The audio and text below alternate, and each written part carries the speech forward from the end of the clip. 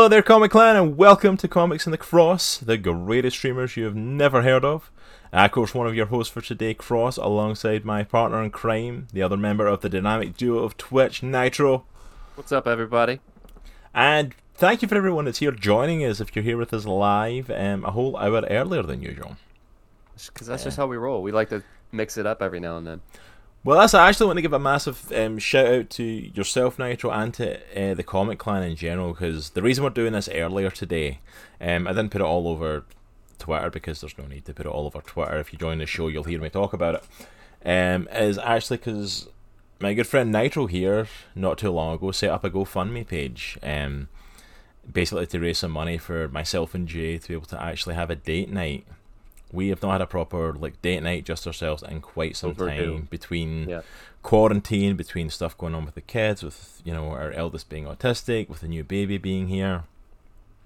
Our date nights have consisted of when we can get the kids to bed and can sit on the sofa ourselves for a little while, and even then that generally gets interrupted. So this is the first time actually getting a chance for a proper date night. He set up the GoFundMe, so thank you to him for setting that up, for the money he put in, for the money that any of the rest of you, the Comic Clan, put in. Y'all raised a good chunk of money to send us on a date night, and we're taking the chance to go on that date this evening. Nice. So we started the show early, so that Nitro and his lovely wife can come over and watch the kids this evening. We a whole bunch of kids in the house. Just I was gonna say, it's like up. He offered oh yeah, we'll watch the kids for you, and I'm like, you realize you've got 2 kids yourself? You're gonna have 5 kids in this house yourself, leading up to bedtime. It'll be all right. I'm like, oh my goodness! You can't promise the house is gonna be clean when you get back. So, dude, I can't promise the house is gonna be clean when you arrive. So don't worry about it, man. It's like, I can't guarantee everything's going to look not just like it's been lived in, But yeah, so I decided to do this early so that Nitro could come over with his lovely wife and watch the kids, and we could do a date night, enjoy a good night out, have a good few hours to ourselves, and still get back in plenty of time so that Nitro and his wife don't have to take care of kids who should be going to bed and having their bedtime, having their kids overtired, all this stuff, and still get everyone in bed for when they're meant to. So thank you so much to the Comic Clan for everyone who's helped as part of that. So yeah, huge shout out to the Comic Clan for stepping up on that. That was awesome. So yeah, we're here a whole hour earlier. We're running from 1 to 3 today instead of 2 to 4. So yeah, we are going to jump straight into this because we have a lot to talk about today, because we were prepping for talking What If Part 2, and then of course DC Fandom happened yesterday as well. The info dump over the past 2 days. And they dumped a ton of information. And that's the thing, I don't think we're going to spend too much time talking about DC Fandom. I don't think it definitely doesn't need an episode to itself this year. Last year, yeah, we had a lot of big announcements that we had to delve into. This year, I don't think it does. Yeah, it was a ton of information, but nothing there was a ton of little announcements. There was tons of little things, but there was nothing major. We got a couple of big things, but not as many as I think a lot of people were hoping for. Agreed. And even I know you and I were talking. Even the Batman trailer, I was like, man, that was good. It didn't you and I were saying. I think the first one was better. The first trailer was better. Yeah, everyone's going crazy about hype. Everyone's hyped for the Batman, obviously, because it's Batman. Batman always gets a massive amount of hype and a massive amount of conversation. And again, with Robert Pattinson doing it, it created a start from the get-go, kind of like when Ben Affleck was announced as Batman, the same thing. So all eyes are on the Batman project, so we were excited. We got a trailer for it again, and it was okay. Yeah, it was alright. I felt like it was good. It got me excited for different aspects of it. But honestly, for the movie, I felt more hyped after the first one. I could have taken the first one and been like, okay, yeah, I'm good. It was cool seeing. I know you and I talk about this, but Colin Farrell as the Penguin. I'm a huge Penguin fan because I have a soft spot for Danny DeVito back in the day with Michael Keaton's Batman, and it's cool to see him more of like a gangster thug, like arms dealer type. I'm glad they're portraying him like that. I can't believe that that's Colin Farrell. No. That just blows my mind. I'm glad they're portraying him in this sort of gangster level thing, because that's what he is, and Penguin's never really been portrayed like that on TV or film properly, I don't think. He reminds me of Robert De Niro, like the way that he's acting and the way that he's saying stuff. Because, when he thinks he blew up the Batmobile, he's like, I got you. I got you. And then the Batmobile, which I know is your favorite version of the Batmobile, just pops out of the flames. It's just a car. Like it's a Has a Batmobile, and I'm jet like, engine. it's literally just a car. Yeah, it is. It's a It's car on a definitely my couple of favorite. like on hydraulics, so you can get the chunkier wheels under it. That's it. I But think for yeah, me, it's the animated series, it's 1989 Batman, and then it's Christopher Nolan. Those are the three in order. yeah, that's it. I think that's the thing with the Batmobile. I don't feel excitement. Like it doesn't feel like a Batmobile. Yeah. I, you know what I mean? Like for what we know of Batman, especially how Batman's evolved, especially in cinema over the last few years, Hmm. you're expecting a car that's laid out with gadgets that's fancier, or even like the Christopher Nolan version that's a tank that's designed Yeah. to go into situations that that he's prepared for anything. I just really don't feel like this car is it. Like him coming through that explosion without a scratch on him feels more lucky than like Batmobile Yeah. to me. You know what I mean? It's like he's just Yeah. lucky he didn't blow up. He's got protagonist defense around him. That's how he got through the explosion, as opposed to it's the Batmobile and like you're not going to blow it up. Yeah. It didn't look Um, that great, so in my yeah, I'm opinion. not hyped for that itself. Colin Farrell's Still not. Penguin, I am hyped for. He looks awesome. He He seems to be does. awesome. I still like. Someone posted it on Twitter, the side by side, and I'm like, Dude, it's crazy. I still don't believe that's Colin Farrell in that makeup. Like, I can't see any of him. Yeah. Like, I'm looking even like here at like his eyes and nose, and I'm looking at it like trying to see if I can see some of his facial structure, and I'm like, Mm. the makeup is so good. It's Yeah, done it's so well. phenomenal.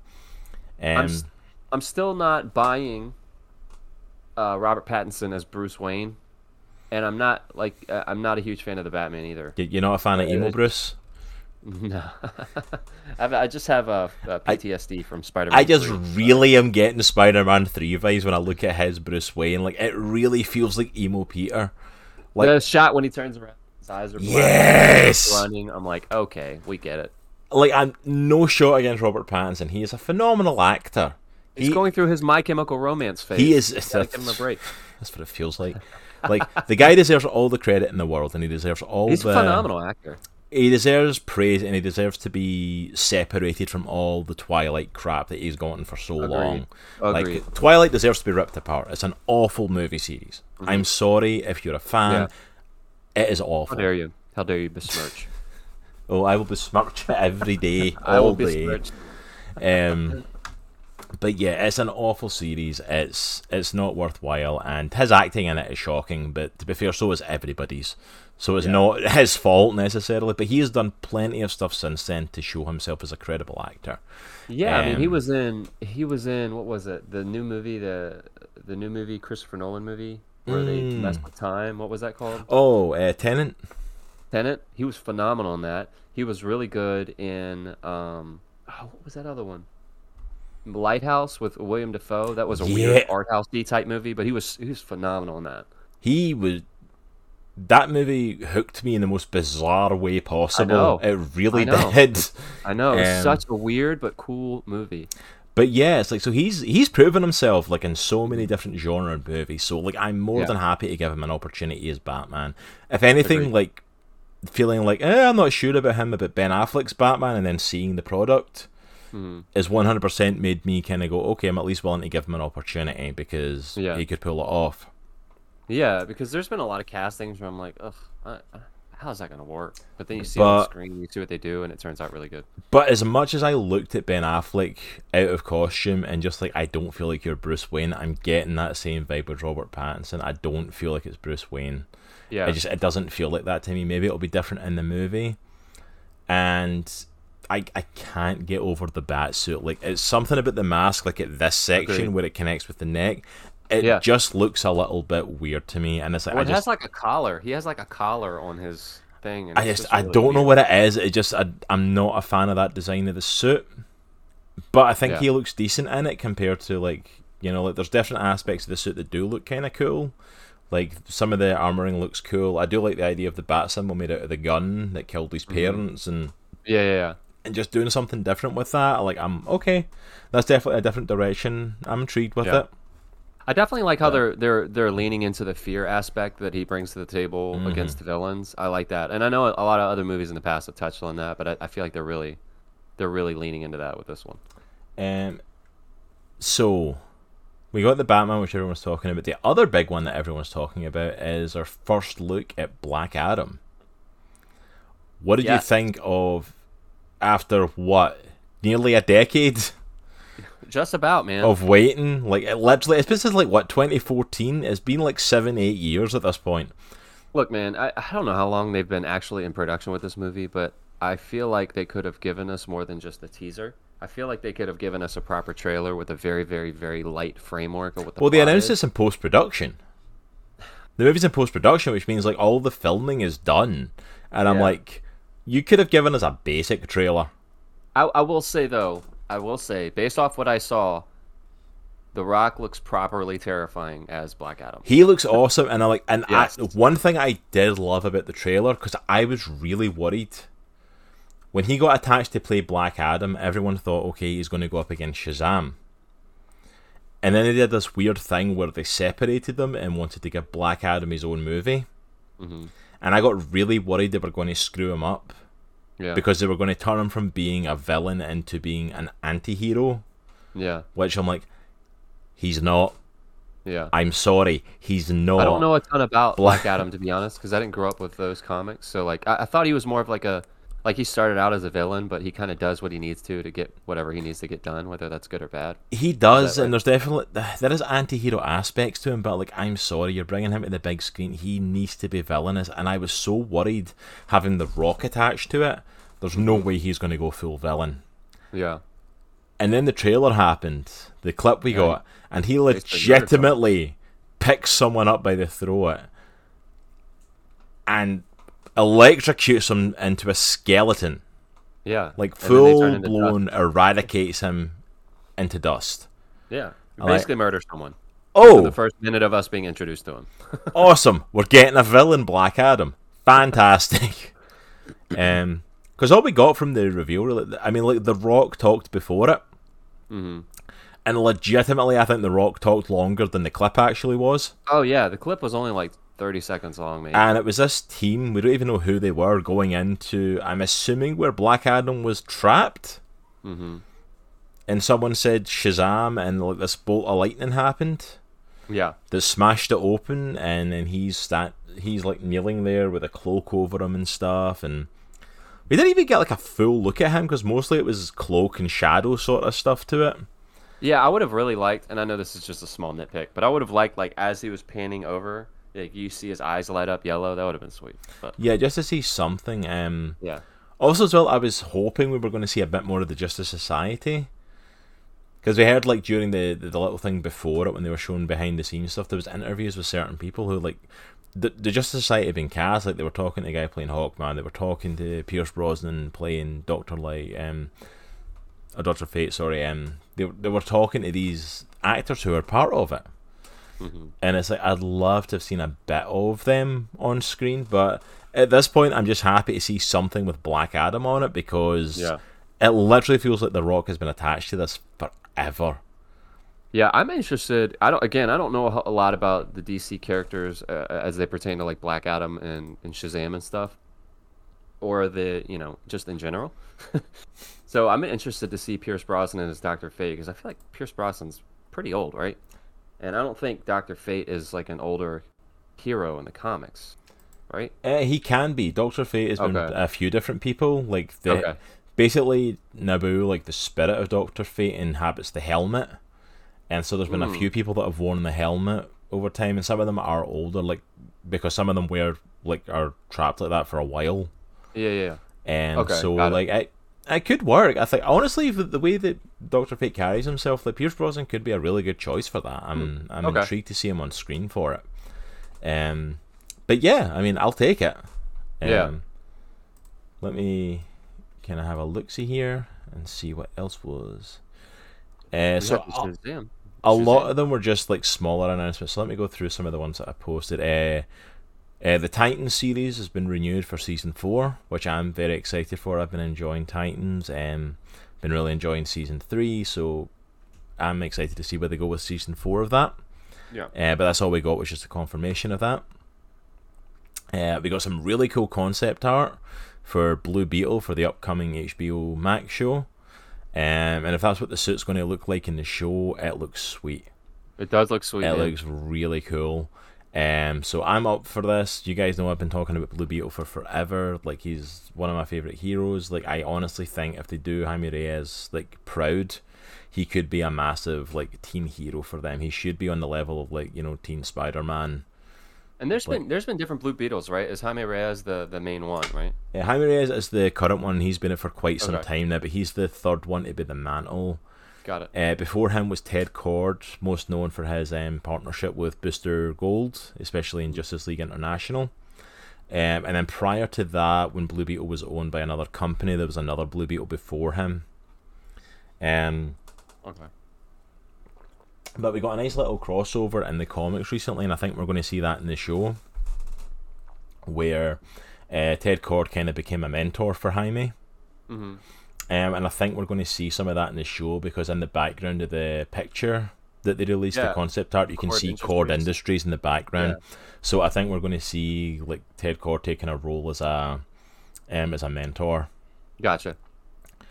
Uh, That's cool, man. we also got the announcement. Apparently, there's been some casting of Zatanna for an upcoming Zatanna movie. Really? Okay. I totally missed that. Ana de Armas has been cast as her.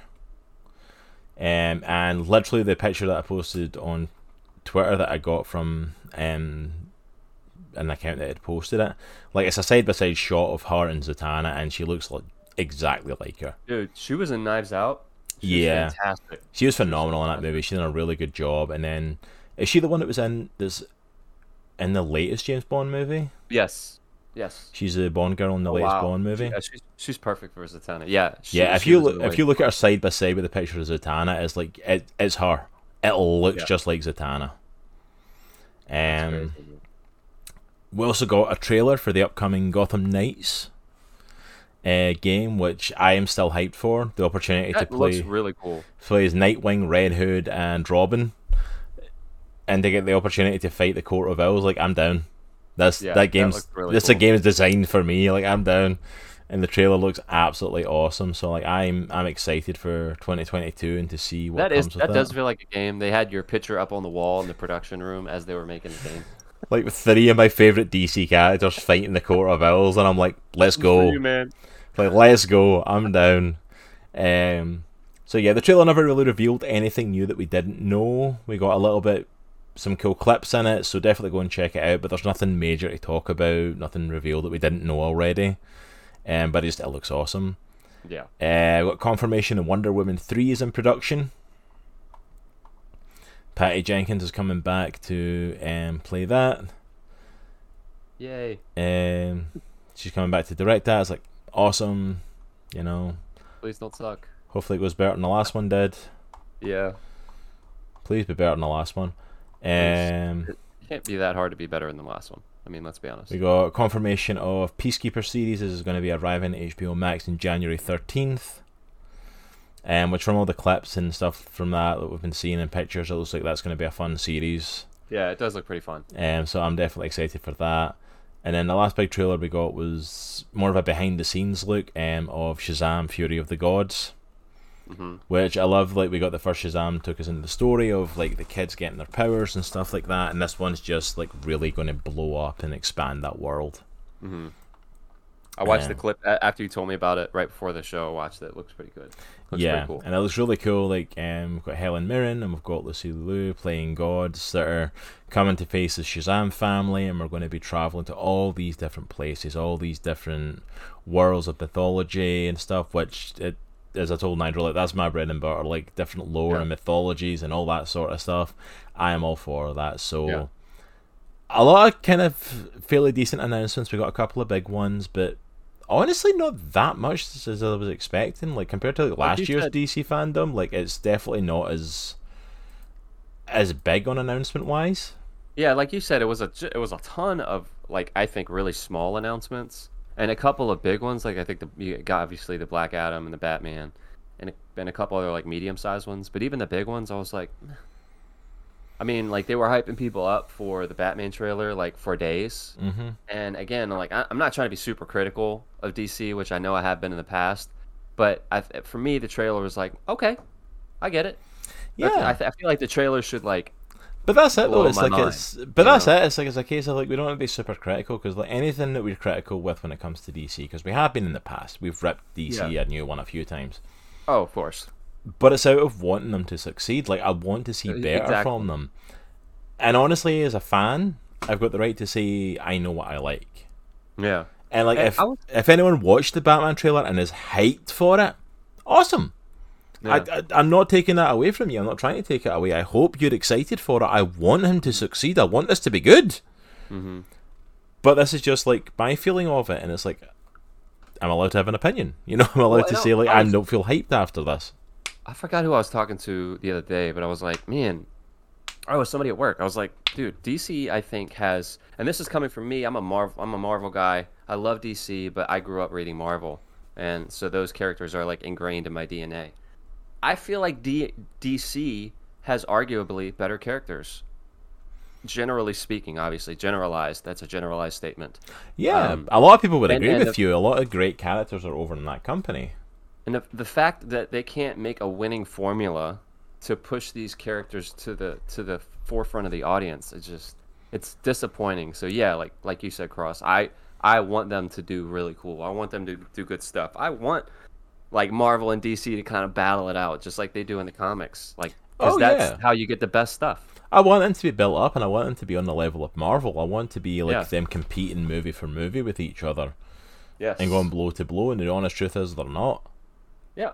Like WCW and WWE back in the day. Come on, Yeah. let's do that. Yes. Yeah, Monday Night War it out. Like I Raw want to see, versus Nitro. Let's do it. yeah, you know what I mean. It's like, and that's the thing. That competition, like back in the day, speaking of wrestling, like that competition was what made the companies better because they were competing Agreed. on that. That's Agreed. arguably why the product isn't as good today. Agreed. You know what I mean? Nowhere It's near. like, you know what I Yes. mean? And it's like it's the same for movies like this. Like what makes Marvel and DC better is like, yeah, there's a mutual respect there, but there should be a competition there. Like, you know what I mean? It's like that. It's like Marvel's raking in this money. DC should be looking at it, going, I want that money. Yes. And Yeah. how do we get it? And actually planning to get it, not just forcing a Justice League movie and watching it bomb and a failed attempt to get it. Yeah. Which, by the way, I don't know if you've seen that was trending as well. On yesterday during the whole DC fandom was Restore the Snyderverse was trending again. Which It's not going to happen, guys. I know, but it's not like, going to happen. but I think that's half. They gave you the Snyder cut. That's all you're getting. But I think that's half the issue is DC is not, or Warner Brothers at the very least, are not listening to the fans and what they actually want. They're presenting all these things, like here's all these like DC shows, here's all these DC movies that are coming, here's all this stuff. They are literally screaming what they want. Yeah. And Warner Brothers is like, no. Yeah. Like, I mean- if you wanted to test it, you tested it. You Yeah. released the Snyder cut of Justice League, something which I'll be honest, I did not think was going to happen. You proved me wrong Yeah. on that. Same. And the success of that on HBO Max should have told you that this is worth pursuing. Look, Warner Brothers basically said, "Here, we're gonna throw you guys a bone," and they literally said almost that verbatim. Like, we're giving this because the fans want it, but we're going a different direction after this. The only reason you got it is because you scream loud enough, I have never seen. and it's a one and done thing. I think. I have never seen a group of fans screaming so hard that they want to give a company their money, Yeah. and a company saying no. Mm-hmm. Like, they are literally telling you, if you do this, we will be throwing our money at you to see it. And Look, here's my the thought. company's going, no. Here's my thought, man. Like, and we're getting on a DC thing here, but it's got to happen, man. Yeah. DC is focused on all these tertiary characters that a lot of people don't really care about. And I'm not saying they're not good characters, but they're not the best characters. Yeah. And they can't get their main characters right. I think if they went with the approach of getting their main characters right, then they would have more leeway. They would have more say-so in, developing properties for these other characters. And Even- people would be vested in that because you got the main characters right. Well, yeah, think about it. Think with Marvel, like, see when they were launching the MCU, the first phase, do you think anyone would have cared about Ant-Man or Guardians of the Galaxy if they hadn't succeeded with Iron Man, Thor, Captain America, Hulk, if they hadn't succeeded with these characters that people are at least vaguely aware of, because at the time they weren't household names. Yeah. Whereas like DC, you legitimately have household names. Yeah. Again, arguably better than Marvel characters. Bigger at least. Yeah, Bigger at least. They're within pop culture. Batman, Yeah. Superman, Wonder Woman, Flash, Aquaman are all known at the very least as pop culture references. Yes. At the very least, if not more. People who have never read a comic in their life know Superman's origin story. Speaking of characters as well, where's our Superman movie as well? Can I just say, I've never seen fans screaming for a movie so much, and an actor portraying him so desperate to play the character that they're just not willing to do it. Yeah, he's literally staying in perpetual Superman shape, just in case. It's You like know? I'm not saying he's only doing that just for Superman. Oh no, I adore Henry Cavill and hate him at the same time. It is so not fair that that man is in that good physique and shape, and is also How a dare geek. you, Henry Cavill. And is Yes. also a geek and a nerd and builds his own gaming PC and all this. Like, stop it. That is not fair to the rest of us. It's really You sit not. the next couple plays out, mister. It's like, be crap at something. Please. Give me a fighting chance somewhere. Like, surely, All come of us on. normal people. For all of us normal, regular guys, like, come on. Yeah, how dare you be what I see in the mirror when I look in the mirror? Exactly, Hugh. Exactly. It's like that. How dare you be like that? The thing that I would love to be, but have no drive to go to the gym that often and earn it. Yeah, man, he's basically like, dude, call me. I'm ready immediately. I'm ready to do Superman. We can film tomorrow. Call me. And they're like, I don't know. They about weren't that. even willing to call him for the end of Shazam. He was meant to appear at the end of Shazam, and they literally got someone in the Superman suit and filmed them from here down. Like, he was legitimately willing to do it, and they wouldn't put him in it, and I'm like, I don't get Why? it. That does not make sense. I That don't. makes no sense. I like, so, but yeah, with DC fandom, I think that's the thing. Like, I'm excited for some of the stuff they're doing, but at the same time, I'm like, I don't understand some of the stuff. Like, Just put Jim Lee in charge. Just put Jim Lee in charge of the cinematic universe and just be done with it.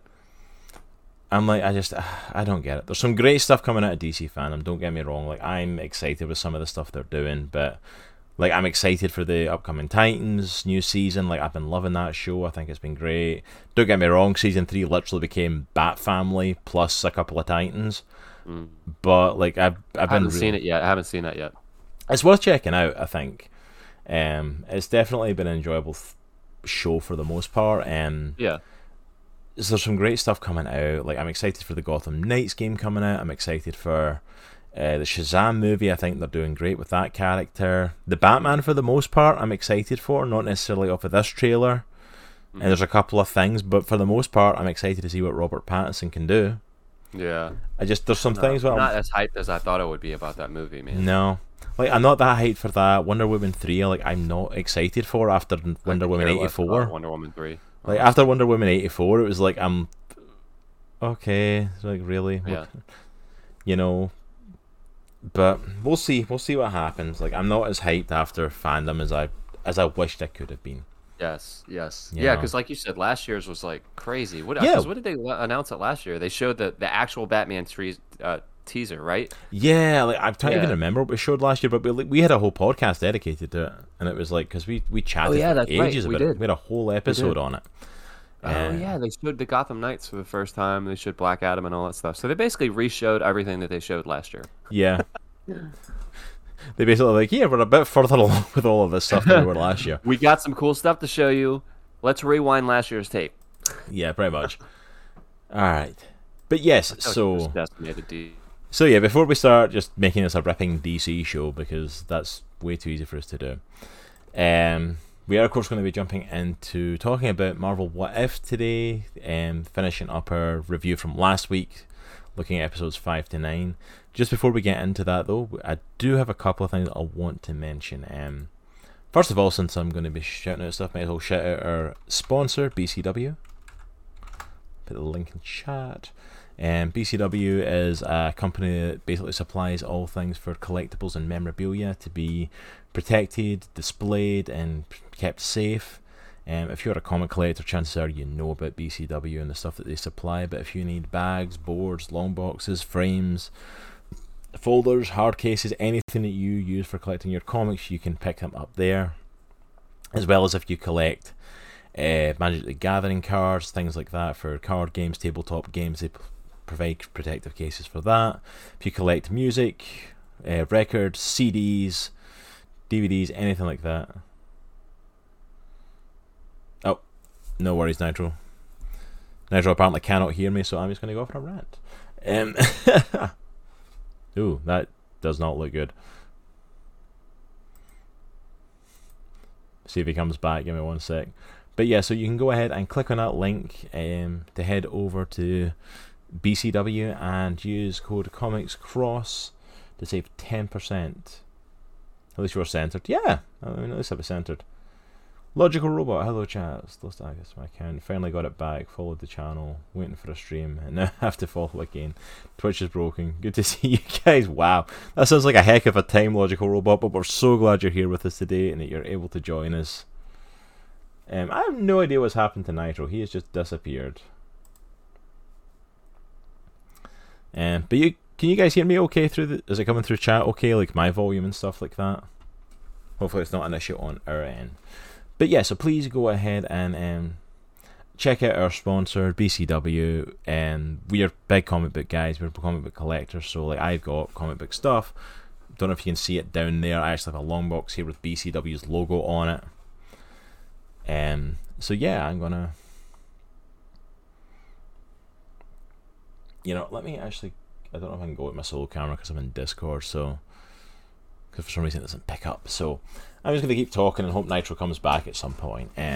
So I'm actually going to chat about an awesome conversation I got to have this week. I got to sit down with Dr. Baron Bell, who, if you've followed the show for any length of time, you'll know is a guest that we've had on talking about Dominion, Fall of the House of Saul.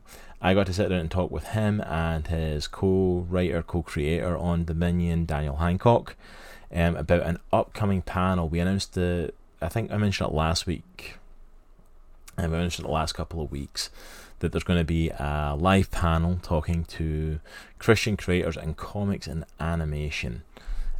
So we got to sit down and talk. Let me throw up the official flyer as we were able to finally share it. So taking place on November 21st, the Sunday, from 1 p.m. to 4 p.m.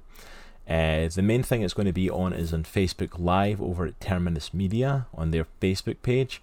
But we are looking at getting it streamed over here to Twitch, to our Twitch channel, so that if you all want to keep following us here on Twitch and stay up with the conversation, you can definitely do that. But we have a lot of amazing creators coming on as part of it. Let me go through just some of their background stuff. So I'm trying to pull the flyer up itself on here so I can actually see the names, because I can't see it on my screen now.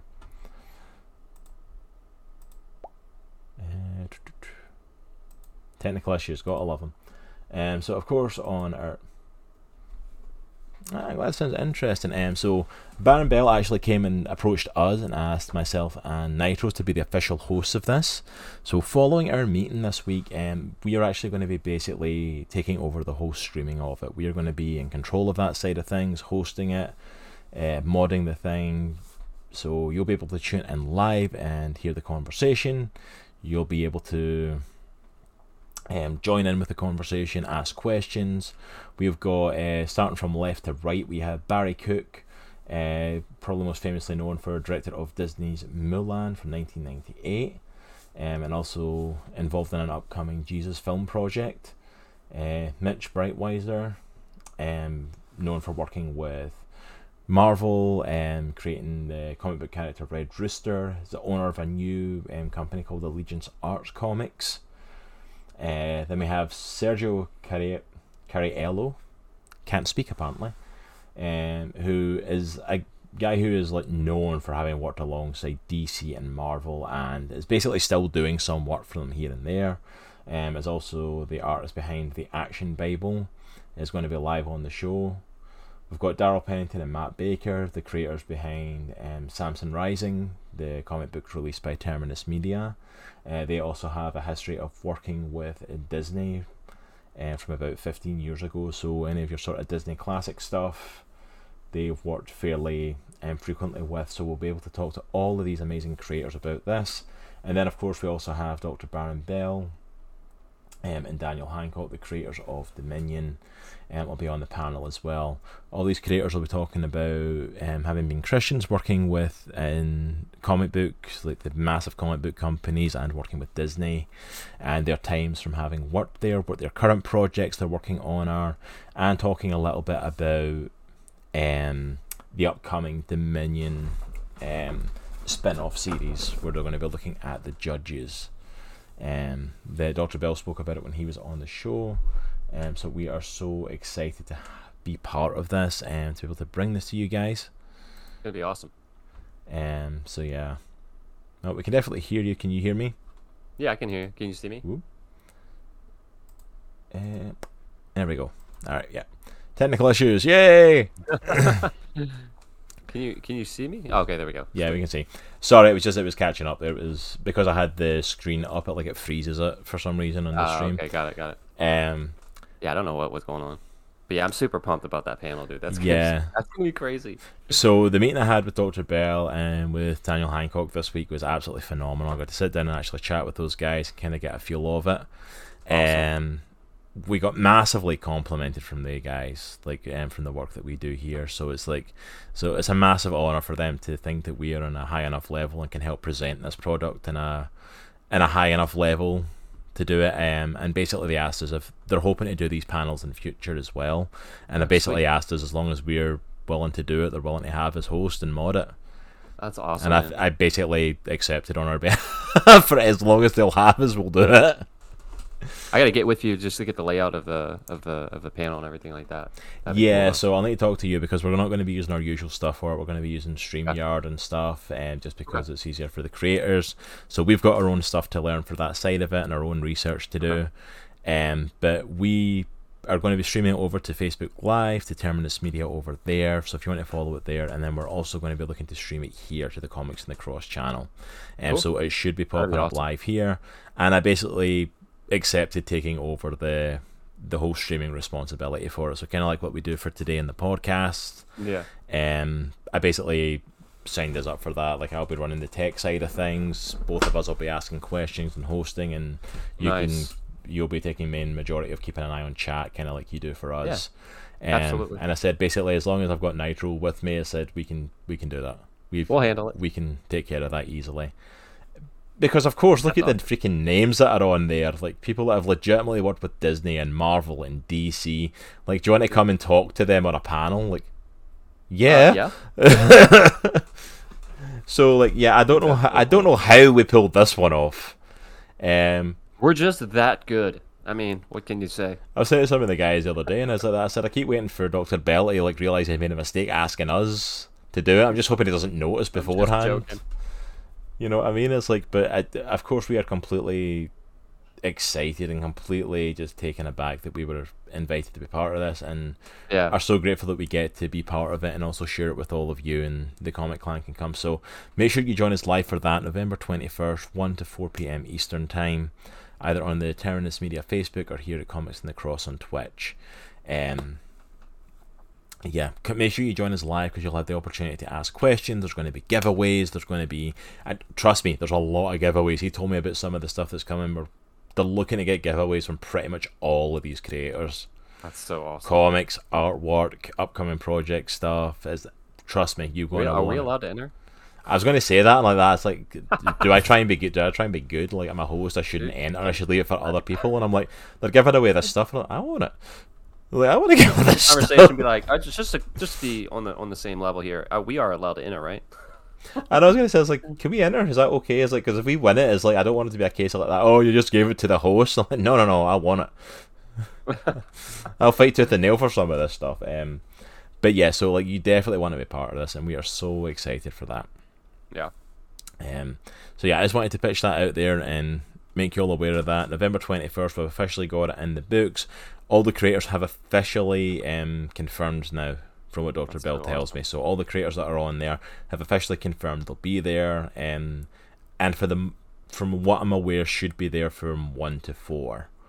The only ones that might drop out before the very end are the creators for Samson Rising, and that's because they're in Australia.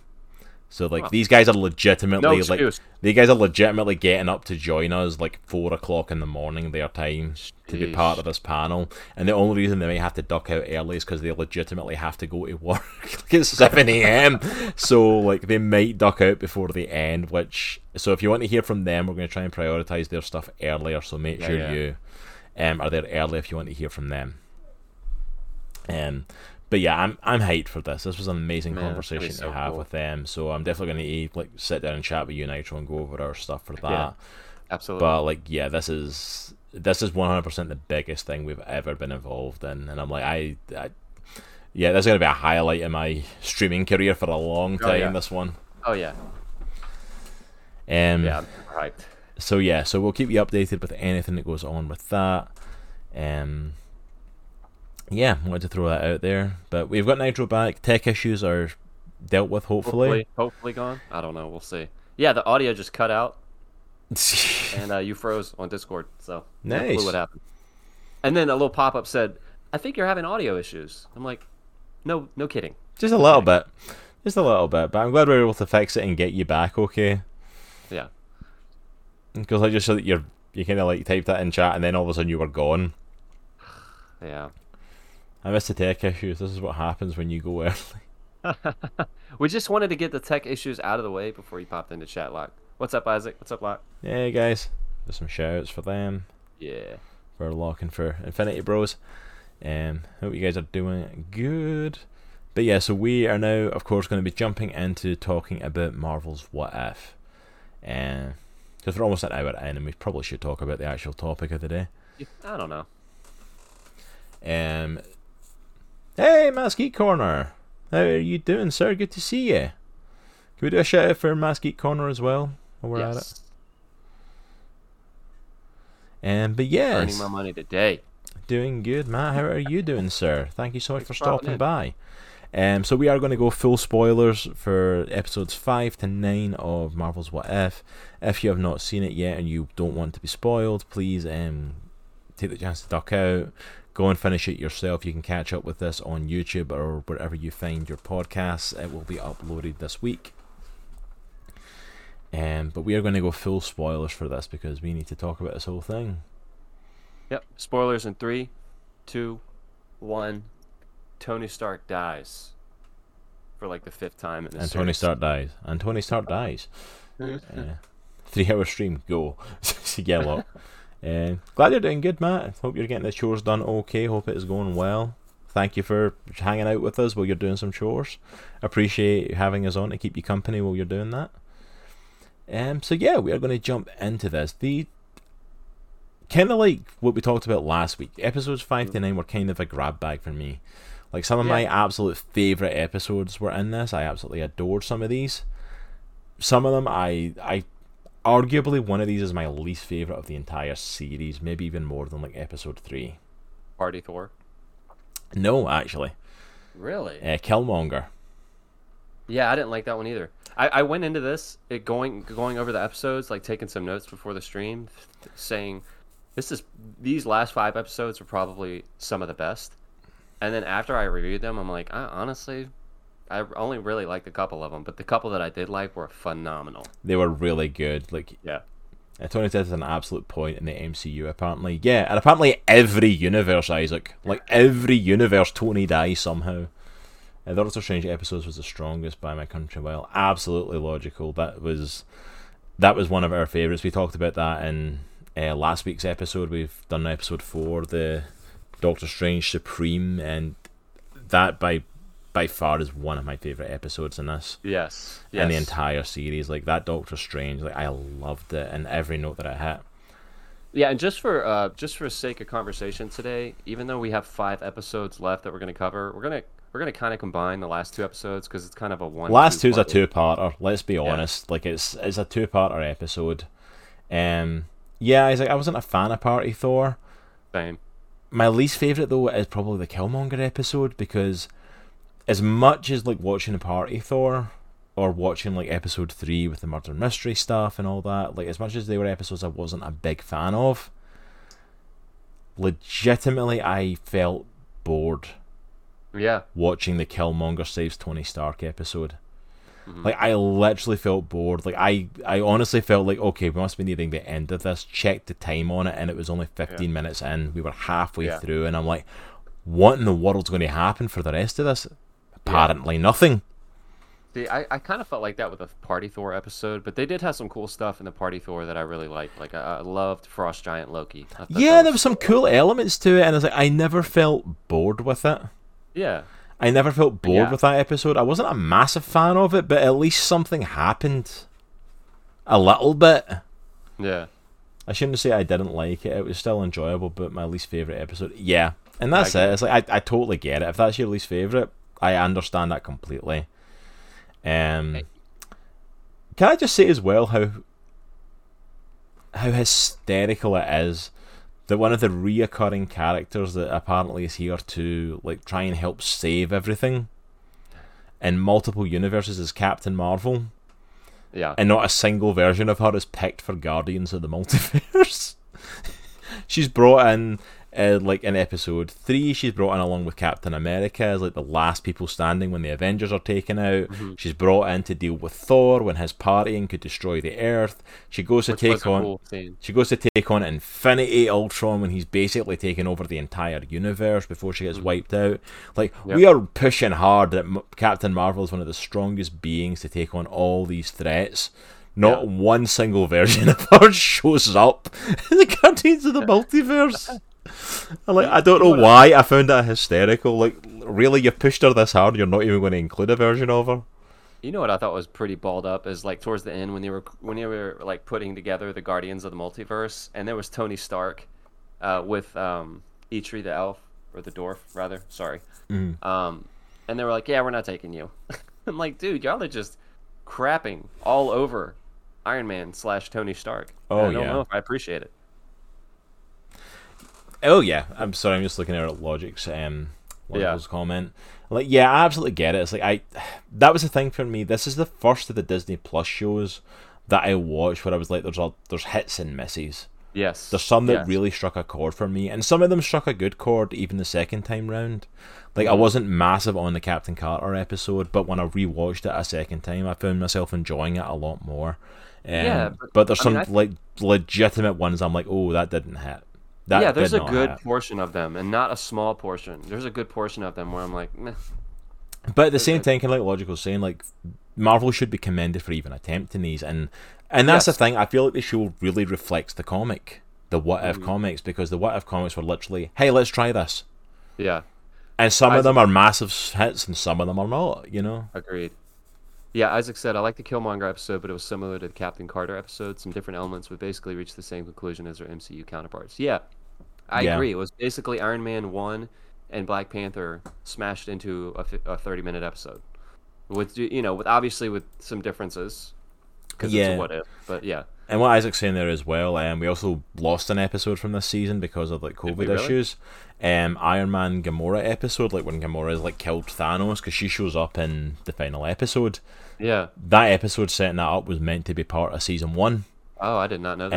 And it wasn't able to be, so like we kind of just got thrown in with this extra character. Apparently they're going to Yeah. include it in season 2, so we Oh, are I was wondering, so we like, are I going to get the episode. But like, yeah, that was kind of like how we got to see like Captain Carter doing the start of Winter Soldier, or Star-Lord saving like T'Challa saving Peter Quill, and we got to see continuations of stories. The Gamora Iron Man one was meant to be a continuation of that, because like okay. it's meant to be she defeats Thanos, and then we see them obviously at where the gauntlet was forged, like melting Yeah. it back down. That's meant to be like the next step in their story, but we just didn't get the story. Logical, I will agree with you. I think I said this last week. The animation, It's not that I don't know if I don't like it, but in some aspects of some of the episodes, it definitely took me out. Mm-hmm. And I think a lot of it was when they were trying to do close-ups and like an emotional string in a scene. It didn't really. I don't want to say none of it paid off, but some of them didn't pay off. I think the animation kind of took me out in some spots. I feel like the animation was strongest in the second half in the last two episodes. I Agreed. felt like in Ultron Wins and the Watcher like breaking his oath, I feel like the animation really fit there. I didn't feel like there was any moments in either of those where it took me out. Well, especially the beginning of episode 8 when it's just Black Widow and Hawkeye. I thought that that was one of the strongest openings of any of the What If Yeah, episodes. it was That was really well so done. cool, man. So cool. So like yeah, there's a lot of great moments to this, and there's some that just are not hit. And again, as I've said before, for this is going to be completely our opinions and our takes on this. If you enjoyed the episodes, or if the ones that we liked that you didn't, that's perfectly fine. You're allowed Yeah, to it's enjoy okay. or not It's like. okay to be wrong. You're allowed to like and not like what you want. But we are going to be going into. Oh, camera's freezing. We are going to be going into what our thoughts were on this. So we are going to start, of course, on one for another that we've not mentioned in the opening here yet, but was one that a Yes. lot of people were excited for when as soon as the trailers for What If originally dropped. What If Zombies? I love, first of all, that that's the title. Yeah. That's it. The second episode, where Hank Pym and his family are responsible for basically the world going to crap. First, he went on a murderous rampage, killing the Avengers, and this time, he also went on a murderous rampage, killing the Avengers just as a zombie. I just don't really like him. I feel sorry for Hank Pym. He has gotten so much crap in the comics for so many years because of that one slap to his wife that they continually bring up. He's never allowed to like be forgiven for Nobody it. will ever let him live that down. No one is allowing him to live that down, and it comes to the MCU, and he's still just getting crap. Like this man is an original event. In the one multiverse story in the '60s where you slap your wife. Remember that? Yeah, you're gonna be the villain in every single property moving forward. It's like I'm sorry, like the guy, like this is your chance to reset him. No, we're just gonna keep crapping on him. Like this guy is an original Avenger in the comics. He's one of the original 5 members of the Avengers, like from the original comic run. And I'm like, and this is the legacy he gets. Like really? Pretty much. Skeet Spot update. Hey, Someone ads has coming hacked in with your the host. transmission Thank you and so is much, sharing ads. it with Appreciate your it. Community. Thank you. Just in time. We've basically been rambling and crap for the last hour, so you're basically just in time for us getting into episode 5. So welcome on in, and thank you for that, host, my friend. So I love the fact there's this. The opening for this one is just really cool. Like it literally picks up with like Hulk crashing to Earth, like at the start of Yeah. Infinity War, Mhm. and it literally just picks up with like, yeah, that's not your biggest worry anymore. Yeah. And it's like he just steps into this like apocalyptic world.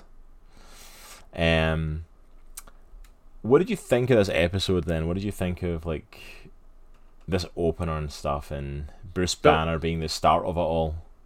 I thought it was pretty cool. I've never gotten onto the Marvel Zombies train. That has never been my shtick, I guess. So, but I thought the episode was really cool. I thought the some of the parts, like the Scarlet Witch zombie, and when Hope turns into Giant Wasp. Mm-hmm. I don't know what we want to call her, but towards the end of the thing, that was super cool. And some of the train fight was awesome with her and Cap. It wasn't one of my favorites, to be honest. But I definitely liked it better than Party Thor, and I dang sure liked it better than the Killmonger episode. So, but yeah, it was okay. I enjoyed this episode. Like I'm gonna say it off the bat. I'm a fan of like zombie stories and zombie lore. Like I love that sort of stuff. I know it's kind of overplayed and overdone now, but there's still a part of me that still has a soft spot for a good zombie story if it's done well. Especially like this, I enjoy like a story where it's you're telling it slightly differently. They're not your typical stuff. Like I automatically intrigued from the get go. Can I just give a quick shout out for the Madman Vision, who basically fed Scott Lang piece by piece to Scarlet Witch and kept his head alive in a jar? Yeah, Can we just call that out for a second? I'm so intrigued by that. Like, why did you keep him alive? Like, why did you keep the head? God.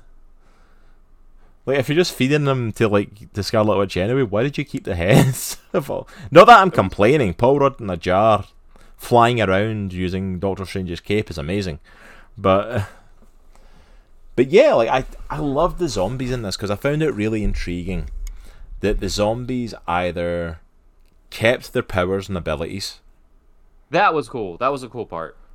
Yes. or kept enough intelligence to know how to use things. Like Tony Stark zombie still able to use the suit, Doctor Strange and Wong zombie still able to use magic.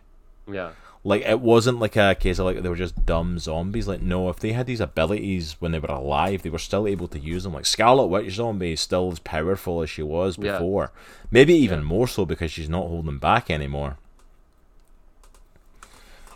I both love and hate that so many typical zombie tropes came up in that episode. Absolutely, log. I think they've done well with it.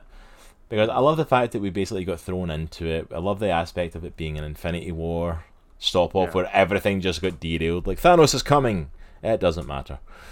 The world's gone. I love the comedy relief of Paul Rudd's head in a jar. That was a really, really funny part of the episode that I really liked. Yeah, it's like he was a great part of it, and I'm glad. I love the fact as well that the heroes that we followed changed. Like, because we started off with Bruce Banner, and he thinks he's getting saved from the Black Order, and of course it turns out he's getting saved by Tony Stark, Doctor Strange, and Wong, who eat the Black Order and turn them into zombies, and he ends up being saved on multiple occasions by Doctor Strange's cape, who... Can I just say, by the way, like, one of the breakout stars of this whole series is Doctor Strange's, like, Cloak of Levitation. Heck yeah, dude. Like, that cape has got a freaking personality. Like, I'm telling you. He had a proper cape battle. He had a cape battle in episode 4, episode 5. He's legit saving people. But Bruce gets taken out of there by Spider-Man, who saves him. And we start to get introduced to our characters, like... what was it, like our first survivors, like Bruce Banner, Spider-Man, Hope, Okoye, right? Okoye, Bucky, Sharon Carter, Happy, and then Kurt, the dude from Ant-Man, he's randomly there as well. Right. Polka Dot Man. Polka Dot Man. Polka Dot Man in another life. What did you think as well? That was something I was going to ask. So we get our group of survivors, and then we get like our flashback of how the whole zombie virus started. What did you think of the introduction of the virus? That it was something that Janet Van Dyne contracted with in the quantum realm? I don't know. I feel like that's going to be revisited at some point, maybe in the next Ant-Man movie. Like, there's actual stuff that can infect you in the quantum realm. But I don't know. I didn't really think about it that hard, but I feel like that's definitely going to be a payoff in the movies. Somehow. I don't know.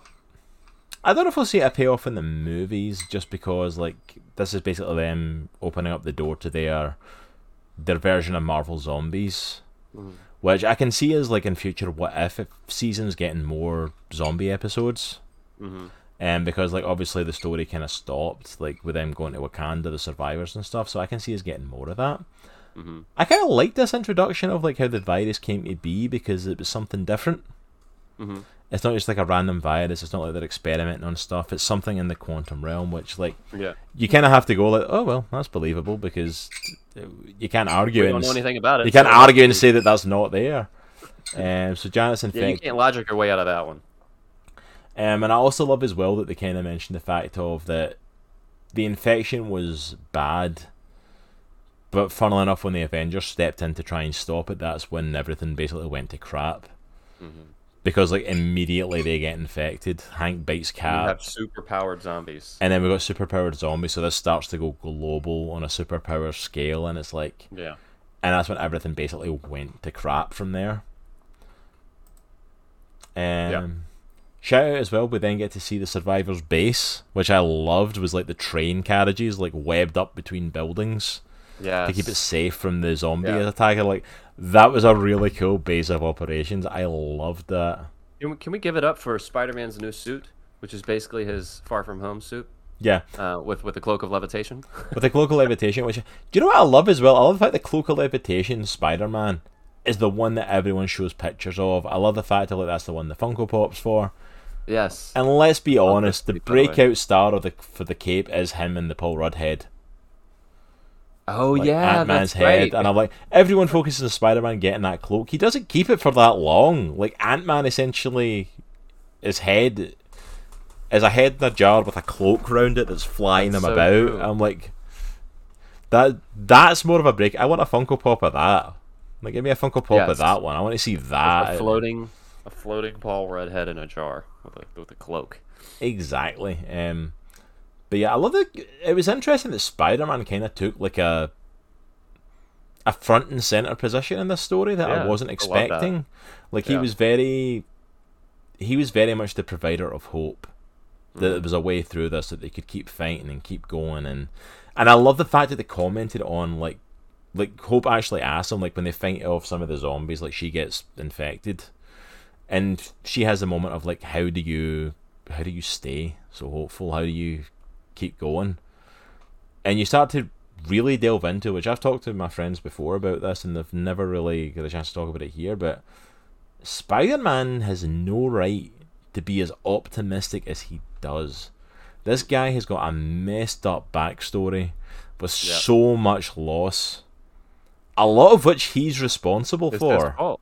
Yeah. And yet he's always hopeful. He always Yeah, keeps I think going. that's why a lot of people like flock to him as a superhero. As I used to Locke's comment there, Ant-Man and Cape just reminds me of Al Gore and Futurama. Absolutely. Absolutely. But yeah, it was really interesting that he kind of took one of the front and center roles of this, especially as like very quickly we started losing people.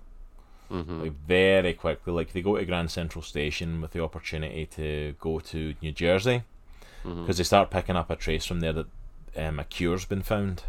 Yeah. And it's at the old army base where Cap was trained.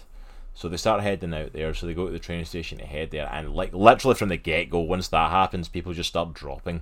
Every Yeah. scene we start losing people. Because that's when Hope gets bit. That's when Hope gets bit. That's when we lose Happy Hogan, who Oh yeah, that's right. who almost eats Sharon Carter and instead ends And up who's wearing one of Iron Man's gauntlets, by the way? blam blam blam blam blam. Are you saying blam? Was I? You were actually saying it. Like, that's awesome. Like, oh, I gotta love Happy. But yeah, so we have that. We have him taken out. They get the train on the go. Like Spidey has to like use his webs to like basically rocket launch this thing and use all his strength because the engine's not starting on this train. Yeah. They get everyone on board. They launch it. And then we get the scene that from the trailer that everyone knows, like the zombie coming through the roof and looking up, and it's Cap. Yeah. Who takes out Sharon Carter. Then we get Bucky versus Cap, and Bucky like literally uses his shield to slice Cap in half, and has him fall at the train. So he starts carrying the shield around with him, which I'm like, okay, I'm glad he got the shield at some point in some way. Yeah. I know, right? It took Cap and Falcon becoming zombies for him to get it, but you know, we'll take it. But that's when Hope gets scratched and stuff, and they arrive as close as they can get because the train runs out of fuel, and we get one of the cool scenes that you talked about of Hope deciding to sacrifice herself by becoming giant, and literally That was walks really, through this really cool. massive zombie horde holding the rest of the survivors. Such a cool Yes, scene that was awesome. for her delivering them in there, and it just like literally falls back and collapses into the zombie horde. Yeah. I like That was that. probably my favorite scene of the whole show. Yeah, that was a really cool, really well done scene. Seeing her walking and all the zombies crawling up, the zombies are literally coming around her face and like Yeah. just engulfing her. It's like it was so cool, so well Yeah. done. And then you had Hulk, because he sacrificed himself too, like so they could get on the jet, right? Yeah, he Or go into the sacrifices. building. He sacrifices himself right at the end. Hulk finally comes back out, and after which I love the fact that Bruce runs into the zombies at the end and doesn't know if Hulk's going to come out or not. It's just kind of a hopeful thing of like he's going to show up. And of course he has the big fight with Scarlet Witch because, as Nitro talks about, we got the whole Vision has like got the cure for some reason. Like the Mind Stone, like something that's emitting like pushes the zombies back. Mm-hmm. And to atone for like the fact that he's been like calling people there and basically killing them and feeding them to Scarlet Witch. Yeah. Because he can't cure her. Her powers are stopping her from being cured like other people. Mm-hmm. Because that was one of the things as well that we didn't mention, like Paul Rudd's head, like, you know, Ant-Man's head being there. He was actually a zombie, and he was one of the ones that was cured. But his head is basically left. He's been feeding her. We find T'Challa, who was cured but is now missing a leg because Vision took it off to feed her. Yeah. But he starts to feel guilt, and basically to atone for his sin, he like smashes out the stone to give to them. Basically kills himself. And kills himself. This, of course, stops holding the zombies back, though, so they start to get swarmed by all these zombies that they just came through, as well as a Scarlet Witch-powered zombie. Who we see later on in the series, by the way. Yeah. Which I love the fact of, like, what's his face, Kurt, keeps yelling Baba Yaga, like the witch. Yeah. And like, yep, at our most terrifying level. Absolutely. Yeah, because it's like unbridled Scarlet Witch. Yeah. It's not held back by anything. And then, of course, like you said, we got Hulk kind of holding it back, and then T'Challa basically, like, the last stronghold is Wakanda. Mm-hmm. So we get Black Panther with a missing leg, Spider-Man, and Ant-Man's head with Doctor Strange's cape as the final survivors heading to Wakanda. The trio. So that was cool. As they're flying away as well, we also see Giant Wasp again, which is just terrifying to think about, that she's still giant and a zombie now. Yes. And then the very final scene is the arrival of Thanos. And the fact that they've established that these zombies can still kind of think and they still have their powers, and you have Thanos zombie with a full Infinity Gauntlet is like with the 5 of the 6 stones in the gauntlet, and it's like, crap. Yeah. So like this was a fun episode, I felt. It was fun. It wasn't like my absolute favourite episode. I don't feel like it was a massively in-depth episode compared to some of the others. No. But it was fun. Like, of course they had to tell zombies. Like, the Marvel Zombies is its own thing in Marvel. Of course they eventually had to do a Marvel Zombies thing. Yeah. I'm glad they kept it grounded, because the Marvel Zombies comics start to go really out there. Really? I've never read any of them, man. Have you ever seen superheroes that are actually zombies empowered by the power cosmic because they ate the Silver Surfer? Oh, wow. Then you have not read the comics yet. It goes off the rails so freaking fast. Although, interesting one to check out, there is actually an Army of Darkness Marvel Zombies crossover where Ash from Army of Darkness and Evil Dead fights the Marvel Zombies. Are you serious? Yeah, that's a thing. That's legitimately a thing. Oh my gosh. So, just with Loxley in there, that was the thing in the comics too, wasn't it? That they were still intelligent, just not normal anymore. Yeah, they still have their intelligence in it, so I like that they kind of kept that as well. Like, it's weird, like, they kind of, like, are almost in remorse of what they do in the comics. Like, they know what they're doing, but they can't really stop themselves. Huh. Locke also said, that reminded me of the Star Wars prequels where Ewan McGregor kept making the noises of his mouth while shooting. Yeah, absolutely. I totally don't remember that. And Logical saying, comedy undermined the episode a little. Wish they had gone darker, given popularity on the zombie theme. Was fun, though. Yeah, I guess I can kind of see that. Like, they could have gone darker with it, but I'm glad at the same time that they didn't, and they just kept it a fun episode, because we've got enough, like, dark zombie media out there for me personally, so, like, keeping it a nice fun episode was, like, a decent road to go. I was like, and if you want to go really dark with Marvel Zombies, like the comics, definitely start going there. But it was a fun episode overall. I don't think it was... It was fun. It was a nice palate cleanser, I think, after the Doctor Strange episode. Yeah. Which was a pretty heavy one. So this brings us into the next episode, which is, I know, both you and I's favorite episode of the whole series. Killmonger. What if Killmonger rescued Tony Stark?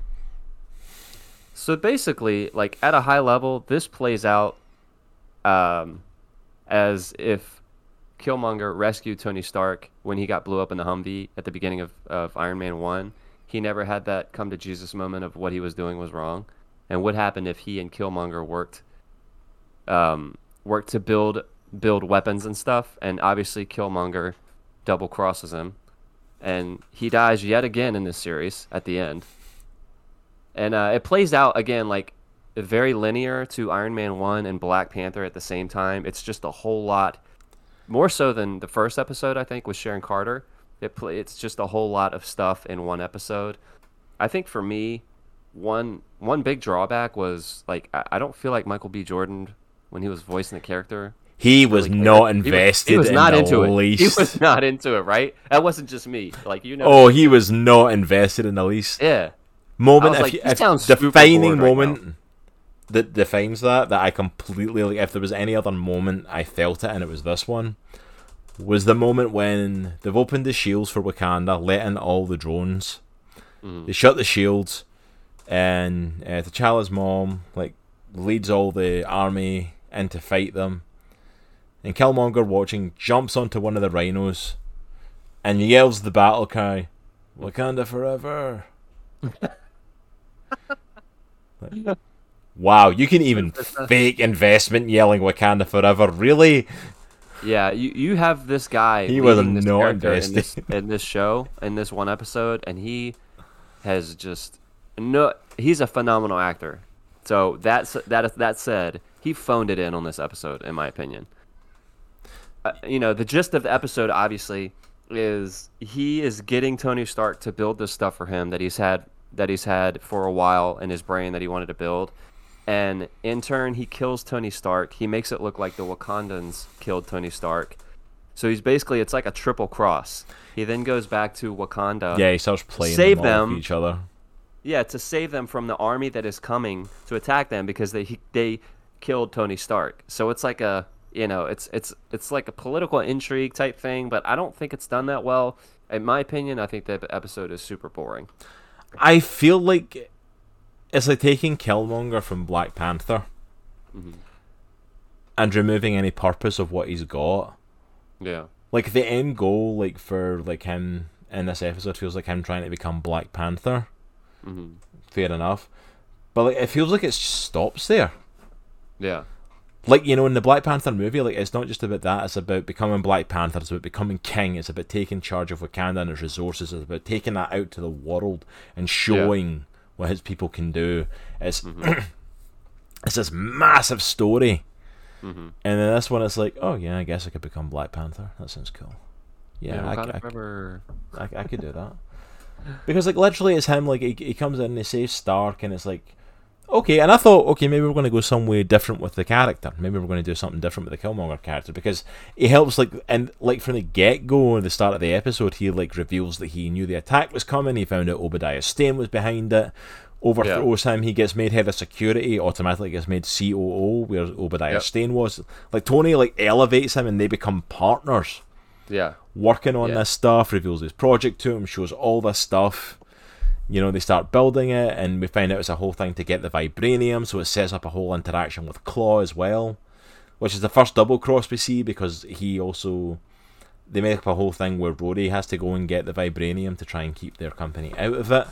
Yeah. And then, like, it's a whole double cross there where he uses it to take out he leaked stuff to Wakanda so he could kill T'Challa and kill Rhodey, and he's actually been working with Claw the whole time, who he then double crosses at the Wakandan border like he does in the movie to deliver the guy who stole their vibranium. When Tony finds out what he did, because, like, Jarvis recorded everything that he done, he kills him. Billy uses the vibranium to, like, make his drones and stuff like that, and has control of them. It's like, I just felt like it was one build-up thing after another. Yeah. And it was all this, like, political chess piece movement, but there was no excitement to it. Because it was like, he's playing, like, the US and Wakanda off of each other and bringing them to war. But I'm like, at the same time though, I was like, why? Yeah. I don't understand why. Why are you bringing them to war? Is it literally just the same build-up for Black Panther? Because I don't feel like it's leading to that. Yeah. And even, like, him becoming Black Panther, it's like, it feels like it wasn't necessarily in his plans. It just feels like it's kind of given, because he's really underplaying himself when he meets the royal family and he meets his uncle and his aunt and all this stuff. Yeah, like, what was the motivation behind his character in this episode? It wasn't really like it feels like it wasn't really fully explained. the It motivation. really seemed like it didn't matter. Yeah, it feels like the motivation was meant to still be similar to Black Panther, but they played it almost like a. You've seen Black Panther, right? We don't have to explain this bit. And it's like, but at the same time though, it didn't feel like it was building up to the same thing for me. And then it's like, okay, it became Black Panther. Okay, we're getting good. And Shuri, like, it does not trust him, goes to see Pepper, and goes to talk to them because the US is about to go to war, and they're not listening to Pepper. Like, General Ross is not listening to her, and the season control of Stark Industries, to go after him. He Killmonger is Black Panther, but like he's not king because T'Chaka's still there. He's not dead at this point. Yeah. And like, is he trying to become king? He didn't make that clear because like the ultimate goal. Because in Black Panther, like obviously he came right out and challenged T'Challa. Yeah. And like, no, I'm taking this. Was Michael B. Jordan sleeping when he recorded the audio? I can't tell if that's his best. Is that his better or worse than Sebastian Stan in episode 1? In my opinion, it's worse because it's the entire episode. Yeah, because like with Sebastian Stan, it's like I feel like it's like you could have done another read through of that. Yeah. But at the same time as well, like I think part of that was the writing was an issue. The writing in this feels like it isn't bad. Like the lines the lines he has here are not an issue. It's just the fact that like Michael B. Jordan has like no emotion in delivering this, and I'm like, it's so sad. It falls so flat for me. It feels like for me, I think that's a big part of my issue with this episode. It feels like he signed up to play Killmonger in Black Panther, and thought it was a one-time thing. And then somebody like came to him like last year and went, "Oh, by the way, you realise you've got this in your contract that you'll come back if they do something else with Killmonger," and they want to do this what if story with them. And like Michael B. Jordan had no interest in coming back to the character, but like done it out of literal contractual obligation. Yeah, exactly. That's what it feels like, and that's it's like definitely what it feels like. Because like the dude's a great actor. I love Michael B. Jordan. I think he's a phenomenal actor. Agreed. But he's not invested, and I think that's the big thing. Is like if he's not invested, why should I be? And it's like, yeah, I felt like it was going nowhere. Like I don't get it. And the fact that he comes back and he's like one of the main big things, like in the last episode, that was one of the things that took me out of the final episode a little bit, was how much they relied upon Killmonger's character and some of that. But we'll get into exactly how that played out. Yeah, this episode is very reminiscent for me as far as like how I felt when I was watching it or after I was watching it. With the one where Hank Pym killed all the Avengers. Yeah. It was because it played out like a lot of the movies, and I was just like, this is boring. Yeah, I'm like... and I hate to be super critical, but, you know. The only reason I hold that episode higher, like episode 3, than this one, is because at least it was this like interesting murder mystery element to it, which don't get me wrong, I said as of last week, that was spoils for me. But the fact that was even a thing, I'm like, okay, at least we're trying to do something with it. Yeah. This one was just honestly like a retreading. Yeah. But anyway, are you ready to party? Go. Let's do this. Ready to party? We're gonna head to Las Vegas for the party of a lifetime with Party Boy Thor. Get a fist pumping going. This one was fun. This was a really fun, like funny, like let's have a little bit of fun type. Yeah, that's how many times I can say fun. Yeah, this one was just obviously meant to be a bit of a laugh. It was not meant to be a serious episode. Because the whole premise of it is, what if Thor were an only child? Exactly, look, Viva Las Vegas. Because basically, like, the whole premise of it is basically what happens if when Odin found the Prince Loki of the Frost Giants, and instead of essentially kidnapping him and bringing him back to Asgard to raise, what if he actually gave him back to his dad? Which really raised the question in my mind of like, why didn't he do that in the first place? Why did he? Yeah. Why in the world did he ever take? Why did he keep him? I still don't get why he took him. Like, don't get me wrong. I get we have to do Loki as an Asgardian and raised like that to build up the bad guy. I still don't get why he ever took him. Like, he's a frost giant. I couldn't leave him there in the freezing cold. He's a frost giant. That's what he does. That's their entire planet is frost. I'm sure he'll be fine. To Dude, one of the funniest parts of the episode for me is literally, what's her name? What's the queen's name? Oh, Frigga. Yeah, so Frigga and, and Thor are right beside Odin's like bed, and they're literally waiting for him to go to bed. Literally the moment he falls asleep. Okay, Okay, I'm going to see my friends. She basically goes and just gets drunk with her friends. I think that's probably one of the funniest parts of the episode. Yeah, she literally waiting like for him to go to sleep so she can go hang out with her friends. I'm like, that's awesome. Oh my gosh, that's hilarious. But yeah, so this is basically the whole episode of what happens if Thor grew up without Loki as a brother. Yep. There's not a lot to the episode. There's not a lot. It's basically Thor partying on Earth is the whole thing. Yeah, it basically is very reminiscent of Thor for like the very beginning of the first Thor movie. Mm-hmm. Just basically like if all the stuff that happened with Loki didn't happen in that movie. Yeah. He just wouldn't have changed because he'd never have been banished. He'd never have gone and learnt his lesson of what he's meant to be as a hero, and he just would have stayed party boy and wanting to get drunk and all that sort of stuff. Loki literally calls him brother from another mother in this episode. I love the fact that Frost Giant, Loki, and Thor are closer. They're super buddy. Yeah, it's and hilarious. buddy more than they ever were as actual brothers. I love it. Yeah, I love it. It's hilarious. Can I just shout out Tom Hiddleston in that episode? By the way, he just had so much fun in this episode. Oh yeah, the way he portrayed Loki in this, he was just having a laugh. He was having so much fun with his role. I thought it was awesome. With a completely like laid back version of Loki. And you're literally watching this going, I think Loki would have had a better life if he had just went back to the Frost Giants. He honestly wouldn't have looks like his life would have been better. It's like, so hear me out, Odin. How about we not kidnap this little baby and let him live his life like he was gonna? That would probably be better solution. Yeah, amazingly he had a better life. Absolutely, look, we can shout out Tom Hiddleston. Tom Hiddleston is amazing. Here, shout out Hiddleston. There we go. Oops, see this brings somebody. Probably Tom Hiddleston that has an account. Who is that? I don't know, but yeah, like he. Honestly, I love him in this episode just because, in contrast to Michael B. Jordan, who clearly was done with the character and didn't realize he had other contractual obligations to come back, Tom Hiddleston is never leaving the character of Loki ever. Yeah, and came back with great joy. Anytime and gave us everything he had. Yes. He gave every ounce of energy he had to play Loki, who was in 5 scenes? He wasn't even in that much of it. But this episode was a good laugh. It was fun. It was fun. I love the way they play it, like it's following Jane and Darcy at first, and they see this big something coming across the sky. Like, oh my goodness, it's an alien invasion! And it's literally Thor and the Asgardians landing in Las Vegas for a party.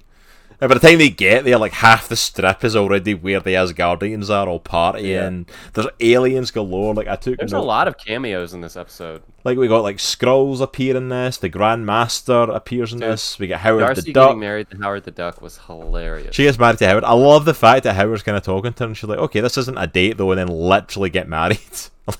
That's kind of amazing. Nebula shows up, Korg shows up, Drax shows up, Valkyrie's there, Rocket passes out in a sink.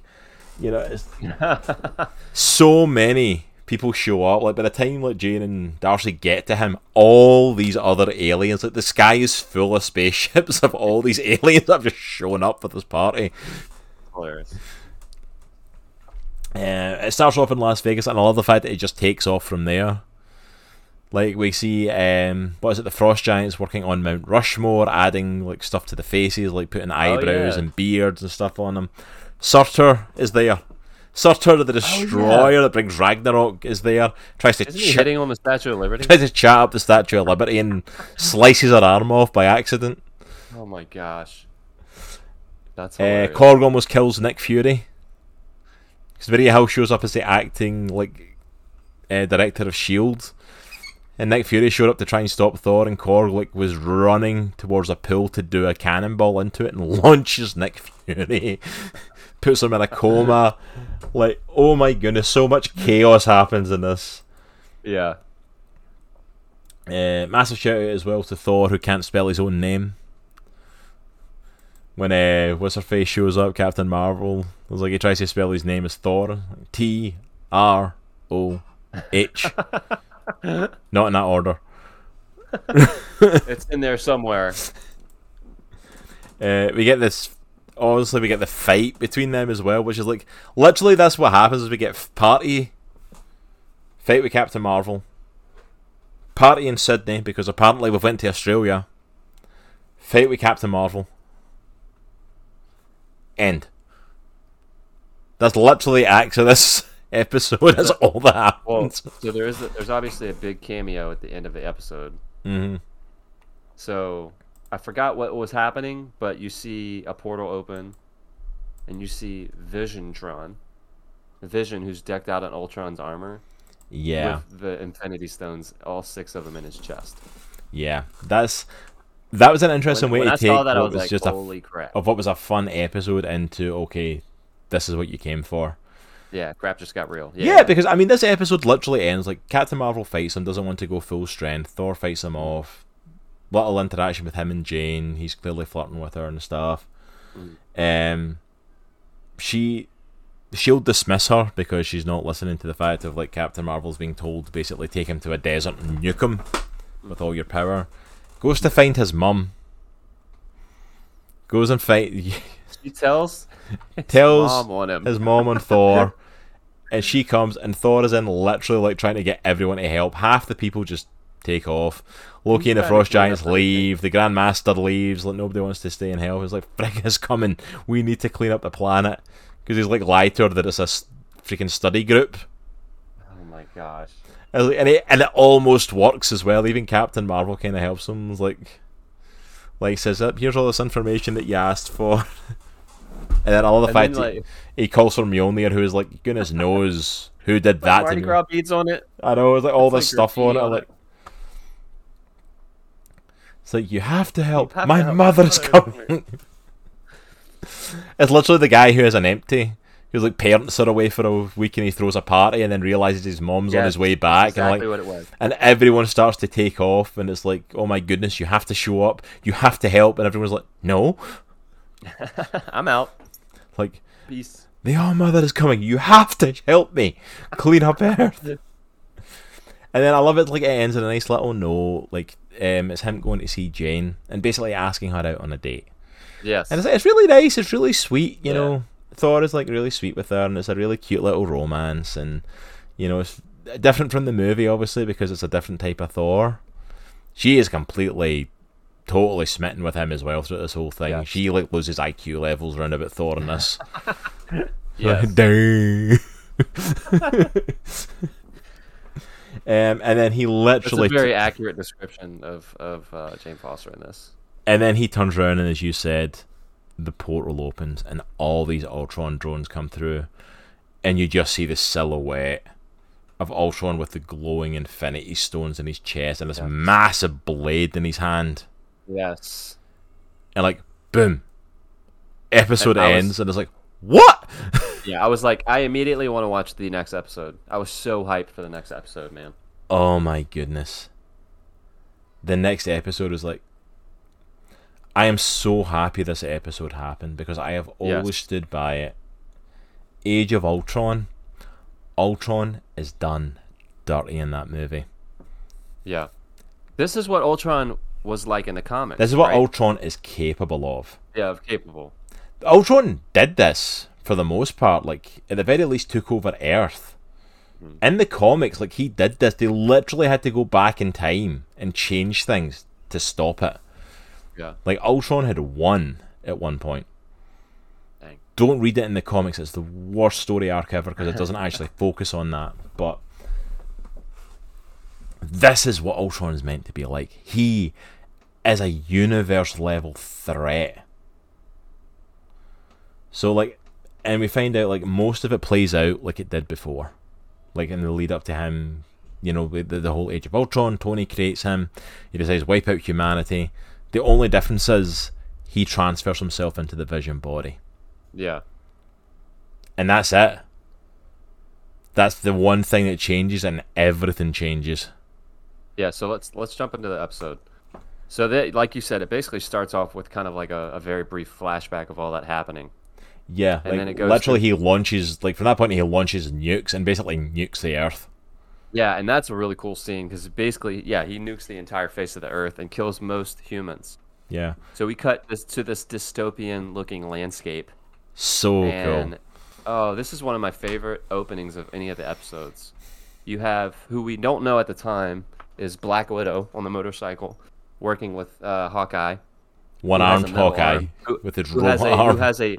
who has an Ultron bot arm for one of his arms because apparently one of them got cut off or whatever. Yeah, And there's this whole sequence of them just playing and like destroying these Ultron bots, and it's one of the coolest sequences ever. it is really cool. I love it. This is 8 and 9 are 100% my favorite episodes. Like I count them as one episode as a two-parter. Yeah. This is like the peak of it for me. This is what a what if story should be. I think episode 8, honestly, I love episode 9, but I think episode 8 is probably one of my favorites. Yeah, I think 8 is better than 9. That's probably my favorite Yeah. episode. Like Yeah. this is what I want from a what if episode. Hmm. Like bat crap crazy. Let's throw everything at it, and we see them taking out the bots, and like it's kind of cool because you see like her on the motorcycle taking them out. Hawkeye's with a cloak of invisibility that he randomly has, like taking out bots, and like they start counting down like a timer because like Yeah. they have to do it before they reconnect to like the hive mind. There's like a hive mind of all the bots. Yeah. It's just such a cool action sequence to open things up, and it just throws you straight into this world. So there's like two concurrent stories that are happening at the same time in this episode. The first one, going back to the beginning of the episode, you see Thanos step through a portal, and he has basically a full gauntlet, except for the Mind Stone. And Ultron literally immediately just cuts him in half. Mind Stone, And then he- slices him in half. Which can I just point out, by the way, like so many people online freaked out that Ultron was able to do that with just the Mind Stone. But thought it no, was cool. which no, this is Thanos with 5 Infinity Stones. You can't do that. And I'm like, technically, yeah, that's a power that he has. Yeah. Thanos is flesh and blood. The Mind Stone has that ability. If you can do that quick enough before he's able to put a block up or reverse time or anything like that, then yeah. Don't see why not.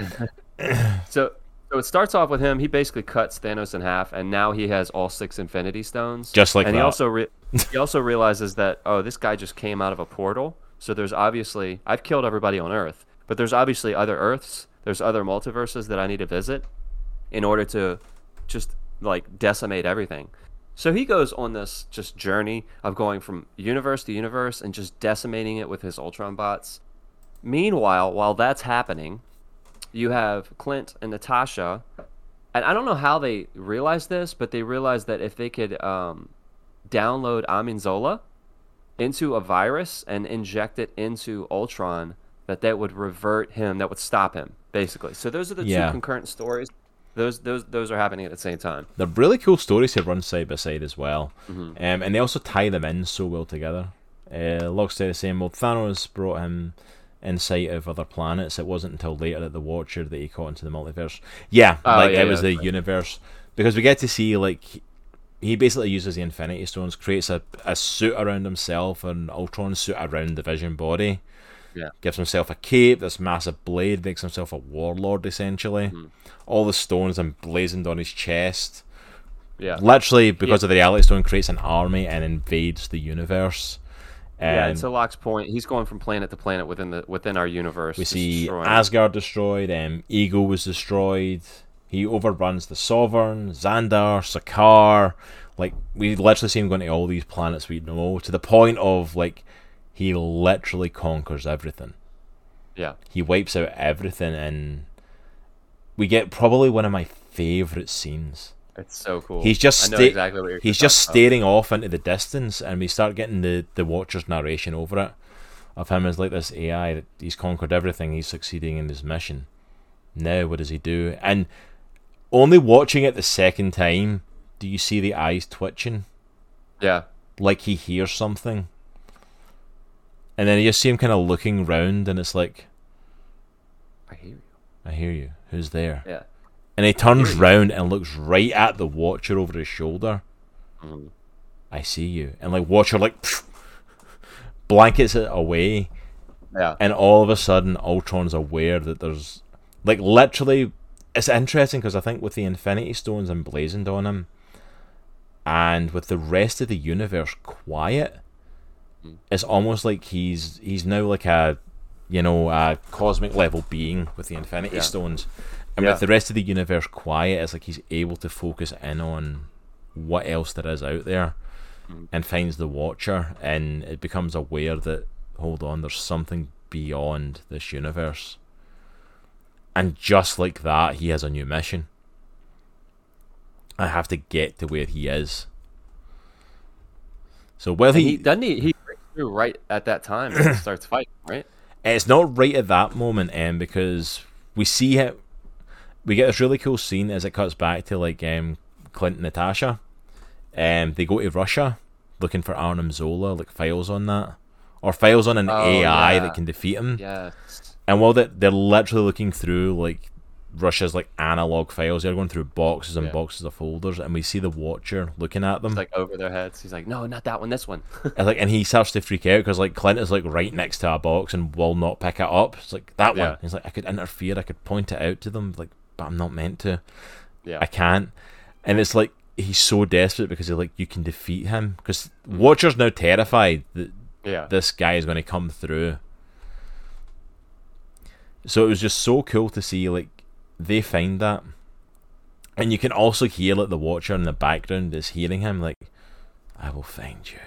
Yeah, like just he can hear his voice.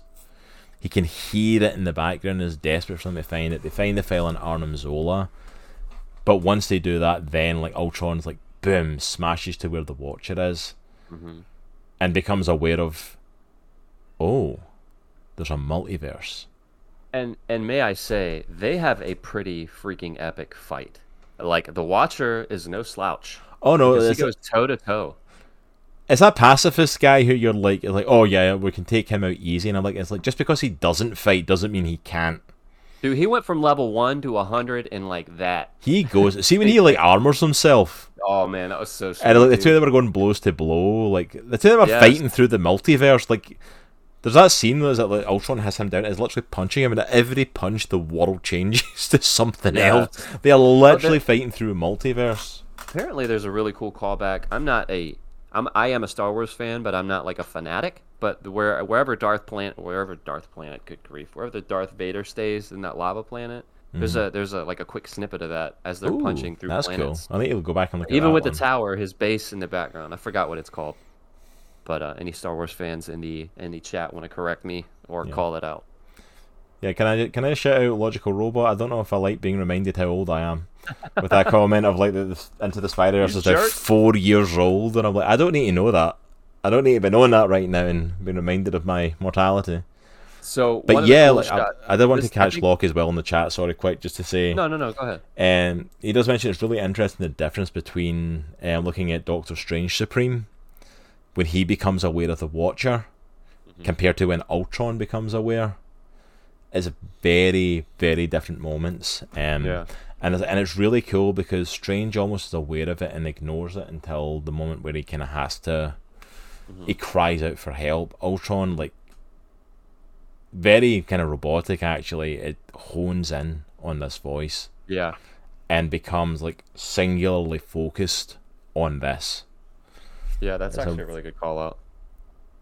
But yeah, please continue. Sorry, I just want to take that. No. I was gonna say this episode has one of the coolest scenes, other than the opening. Like just beautifully like composed scenes. So there's a spot where Natasha and Natasha and Clint are escaping the Ultron bots, and they're going up that same silo that was in Civil War. Yeah, the Tony Iron Man and all that. Tony and Cap Tony, Cap, Bucky. And Bucky were fighting in. It's that same tunnel, but they're trying to climb up, and Clint realizes that he has to hold them off in order for Black Widow to get because they finally got the virus. They downloaded it onto one of his USB arrows because they found Arnim Zola and downloaded it. Right, they're at that spot, right? Yeah. It's like they find Arnim Zola. It's like a CPU, very much like Winter Soldier. Like when they find him underneath the base, and Cap and Black Widow find him. Same sort of setup. They download him into an arrow, and then they shoot a bot and download him into one of the Ultron bots. Yeah. Which I love the fact as soon as he uploads into that, they take the legs out from underneath it. It's like, yeah, you're going to help us beat Ultron. I still don't trust you. Just still Arnim Zola. So there's a really cool spot where all these Ultron bots are coming up the silo, and Clint and Natasha are trying to get away. And again, Clint realizes that he's gonna have to like hold him back for her to get away. And he basically jumps down into the silo, and there's this really cool shot. It's a tilted screen, but it shows him slowly falling down, and he's doing the reverse Avengers where he shot up, where he jumped off the thing and shot up. He's doing the reverse and shooting down. It's such a cool scene, man. I feel like Hawkeye gets some love in this episode. He does, and he deserves it. Shows him how sweet he is. You feel his emotion as well, which is something I absolutely love, because I feel like that's something you always feel from Jeremy Renner in the role, is you feel the emotion of what he's going through, like especially like in Endgame and stuff, when you're feeling Ronan, when you're feeling he's broken, he's done. He mentions earlier in the episode, like, I'm done fighting. Yeah. And that's why he sacrifices himself, because he says, I'm going to give you a chance. It's like, I meant what I said, I'm done. He's like, I literally can't go on anymore. And you can feel the weight of what he's doing. Like, he literally cannot push himself any further. But he can give her a chance. And it's like, so well done. Yeah. Amazing job. So this episode kind of ends with so Ultron finds the Watcher. They beat him. He kind of like defeats him at that moment.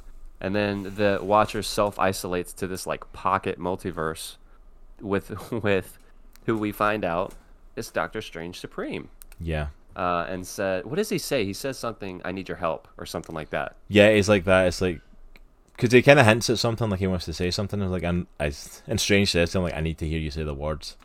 Yeah. And he says, fine. I need to hear you say you're going to break your oath. It's like, I need your help. And he asks him for it, and it's like, it's interesting because Strange at this point, you realise, yeah, with everything he went through, he was wrong in what he did, but now, although he's stuck here, he is now cosmic level, on the same level as the Watcher, and basically gets enlisted as like the Watcher's assistant partner, and recruiting the Guardians of the Multiverse. Yeah, so that's how the next episode starts. So they start with, they get, obviously, Strange Supreme, you have Captain Carter, you have Star-Lord T'Challa, you have Party Thor, and then you have Killmonger Black Panther. And then you have the Gamora, who we were talking about earlier from the episode that never aired, who killed Thanos in her universe. I love as well, like, at the very start of this episode 9, you get like little shots that continue the stories. Like with Captain Carter, we get to see the opening of Winter Soldier. Yeah. Of her going down onto the ship, fighting Batroc the Leaper. We even get to see a really cool relationship between her and Natasha, which is echoed with the Natasha that ends up coming in from the apocalyptic world. We get to see Star-Lord T'Challa saving Peter Quill, whose ego is like trying to infuse, basically, and like what he tried to do in Guardians of the Galaxy 2. Yeah.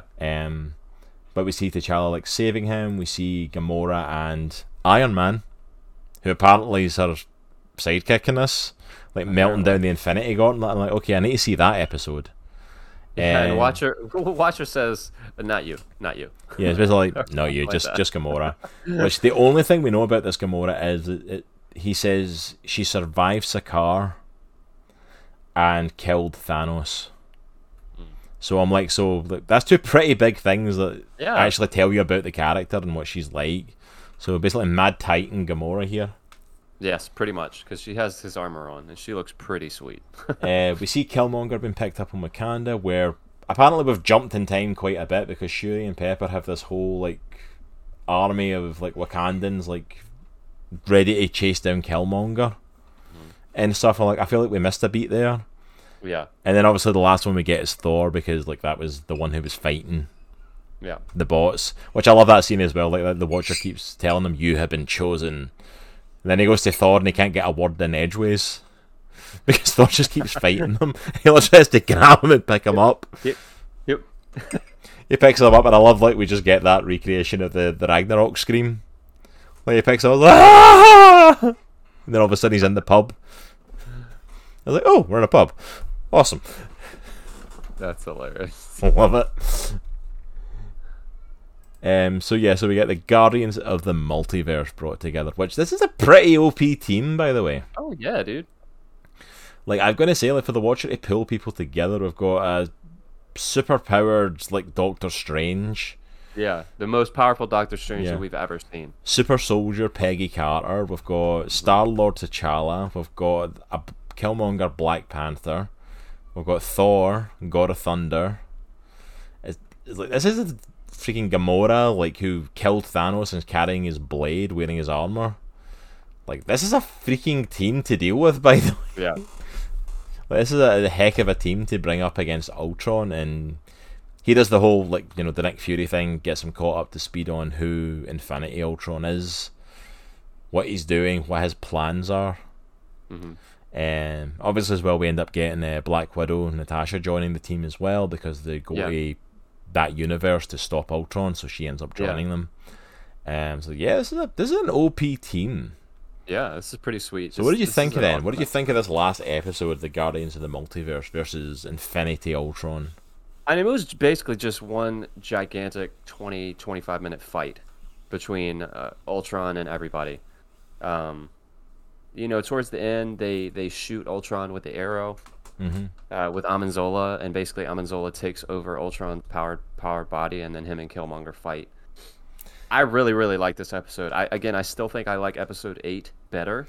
Yeah. Because I felt like it told more of a cool story, in my opinion. Yeah, I like that a lot more. Stories. But that being said, this is basically a 2-part episode. Arnim Zola, sorry. But yeah, I really liked this episode. I thought it was really cool. Somebody mentioned it earlier in the chat. I think it was Isaac. It was really anime-ish. Yes. like the fighting in it, especially I think between Ultron and the Watcher. Like some of the fighting that they were doing was like intense. Yeah, there's definitely some anime-esque stuff in it done with this style of animation, but they did it really well. And the interesting thing I love with this is this is basically one big play by the Watcher. The story he tells them and the plan he tells them is not the plan, which we don't realize to the end. Like the whole big plan is like get the Infinity Stones off of him, give them to Gamora, who apparently has an Infinity Stone crusher, which is something I was interested in actually. Like I ended up becoming a plot for that. Was I was wondering how they were going to do Infinity Ultron like breaking into the multiverse, because if they were going to stay canon with the Infinity Stones. Because in the comics, the Infinity Stones don't work in other universes. Do they still carry power? They just don't carry the same power? Or do they just not work? They don't work because every universe has their own version of the Infinity Stones. Yeah. So you can't like get an Infinity Gauntlet and take it over to another universe and like do the same thing. It doesn't have the power because it's synced to that universe. So I was wondering how they were going to do that, and they obviously stopped him at the Watcher's little hidey hole where he watches the universes. Yeah. And didn't really venture into that. But we see that coming back when like Gamora's like Infinity Stone Crusher doesn't work on them. It doesn't destroy them, and like it's key to her Infinity Stones of her universe. Yeah. But then we find out, like you said, like they managed to shoot Ultron and Arnim Zola takes over. Like the Vision body, the Ultron Vision body. But then Killmonger also takes like the armor that he was wearing. Yeah. And turns himself into an Ultron character with still the Infinity Stones. Didn't see that one coming. I know, it's like, what, Killmonger's a bad guy, really? And the two of them are about to go head to head, and then all of a sudden, freeze. Yes. And the real plan comes out that that's what the Watcher had planned. He knew that Killmonger was going to double cross them. He knew Arnim Zola would try and take power, but he played them and freezes them in this like little pocket bubble as they are. And it's really cool as well because that ends up giving Doctor Strange Supreme a purpose. Yeah. As he's stuck in his because he has to go back to his little dimension because that's his world, that's what's left of it. But it just kind of sucks for him because like I take the fact that he's learned his lesson, like you have to go back here, but now it does make him feel like he's a cosmic level being, because like this is your purpose now, is to hold these two who could essentially destroy the multiverse and guard them and make sure they do not escape, and gives Doctor Strange a purpose again, which I thought was really cool. I do think it was cool how they redeemed Strange Supreme over the course of the season. Because I think he realized how bad he messed up. Obviously, at the end of his episode number 3, I think, or 4. Yeah, like right at the end, he realizes that it's that thing of like, but yeah, we warned you. It's too late now. I was super pumped when they showed him at the end of episode 8 with the Watcher. I was like, yes, he's such a cool character. I really hope that translates over to live action. I really hope they bring him out somehow to live action. I would love to see that version of him. Yeah. But it was really cool how they ended that, and then we also get to see people kind of getting sent back to their worlds and picking up where they left off. And the biggest one that we find is Natasha, who basically, they get sent back to their world and basically told, like, you're not going to be able to remember any of this. Mm-hmm. Because you're not going to be able to. We can't allow that to happen. Yeah. And Natasha basically point blank, I refuse to go back. There is literally nothing left. My Earth is gone. My universe is gone. It has been decimated by Ultron. Mm-hmm. And I like something that Nick Fury says. He says, "You're Natasha, but you're not my Natasha." Like, he knows. I love that. I love that line. And this is such a throwaway line, but I love that. Yeah. And it's really cool that she gets allowed to go to another universe that lost its Black Widow and gets to integrate there. At first, I actually thought when she first went there, because it didn't really show up, it was the only one it didn't, was episode 3 when the Avengers were destroyed. Mm-hmm. It was the only one that didn't really show up, and I thought it was that world at first. Yeah. But the Avengers show up during the fight, so it can't be that. But at first I thought that's what they were doing. Yeah. Because every other episode, even the zombies and stuff, show up at one point and that, but it's the only one that doesn't get referenced. Yeah. But it's not, and they find a place for her, and it's really cool that she just... The Fury's like that, you're not my Natasha, but... Yeah. Literally just accepts her. Yeah, come on in. We could use the help. Locke said in chat, yay for purpose, but it also feels... He's talking about Strange Supreme, but it also feels like, you know how you screwed up and got punished? Well, now we're going to give you some prison labor for eternity on top of that. Honestly, he's probably looking for something to do, to be completely honest. He's literally in that little bubble himself. At least he's got company of some sort. Yeah. Something to do. Because, there's not much he can do while he's in there, so... So, does that make Doctor Strange the same power level as someone with 6 Infinity Stones? Or does that mean that he's just smarter than someone with 6 Infinity Stones? Well, I think without a doubt he's smarter than the two of them. Yeah. And I don't think he's as powerful as a 6 Infinity Stone powered person. But at the same time, that Doctor Strange is cosmic level power now. He's way beyond a typical magic user, even the Sorcerer Supreme. Yeah. It's he's definitely a level of power. I don't think he's that powerful, because I think what's holding them there is the Watcher. Okay, got it. But yeah, I definitely think he's smarter, at least than Killmonger. Yeah. Arguable for Arnim Zola, but yeah. But yeah, that's essentially, they all get to go home happy, and we even get an end credit scene right after it. Which I didn't know existed until a week ago. Of Peggy Carter basically finding, or being shown that they found the Hydra Stomper armor frozen, and there's someone inside. Could it be Steve? Is he alive?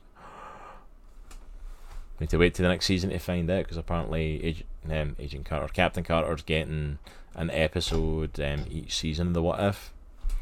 So her story will continue, and we'll find out who's in the armor. But that was our little hangover teaser. Nice. So yeah, overall, I enjoyed this series. I was very pleasantly surprised. I was honestly looking forward to this series. A couple of the episodes obviously were letdowns, but the ones that I liked, I really, really liked. Yeah.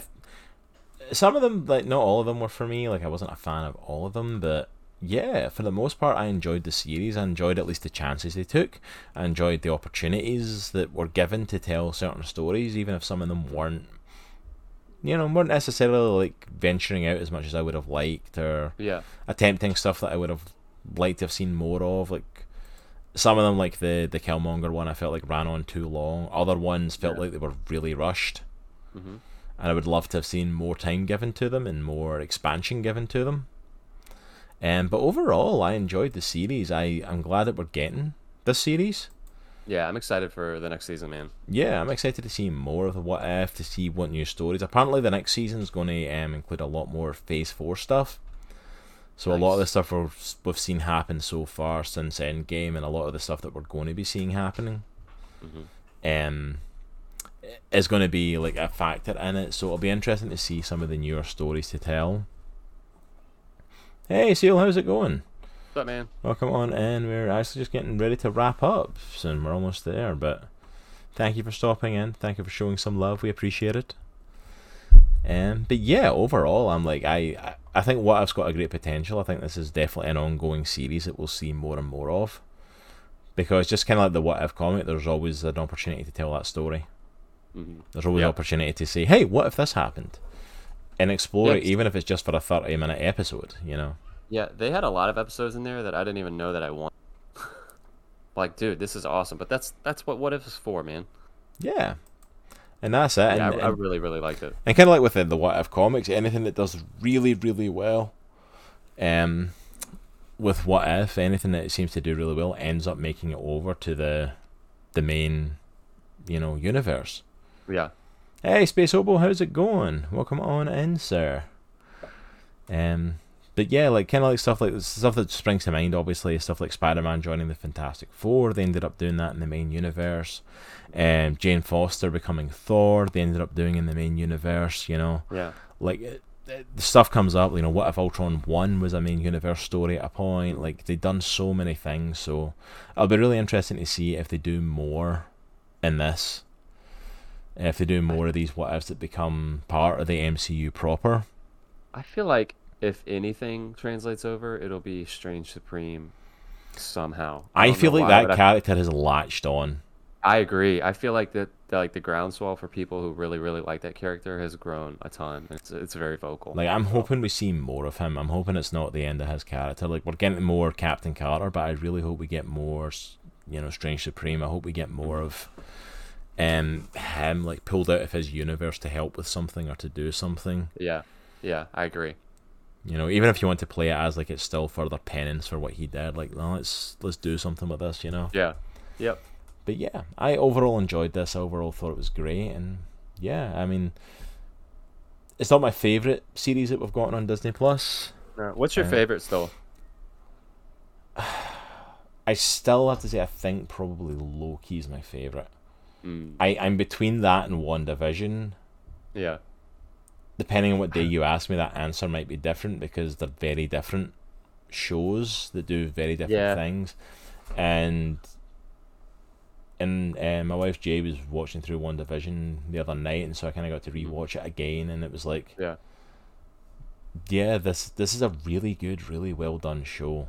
It's so good. I think WandaVision is probably still my favorite, and it might just be because that's the first piece of MCU stuff that we got, like over a year, in over a year. But I had been like hardcore looking forward to it. But I think it also hit the ground running. It came out the gate strong. Yeah.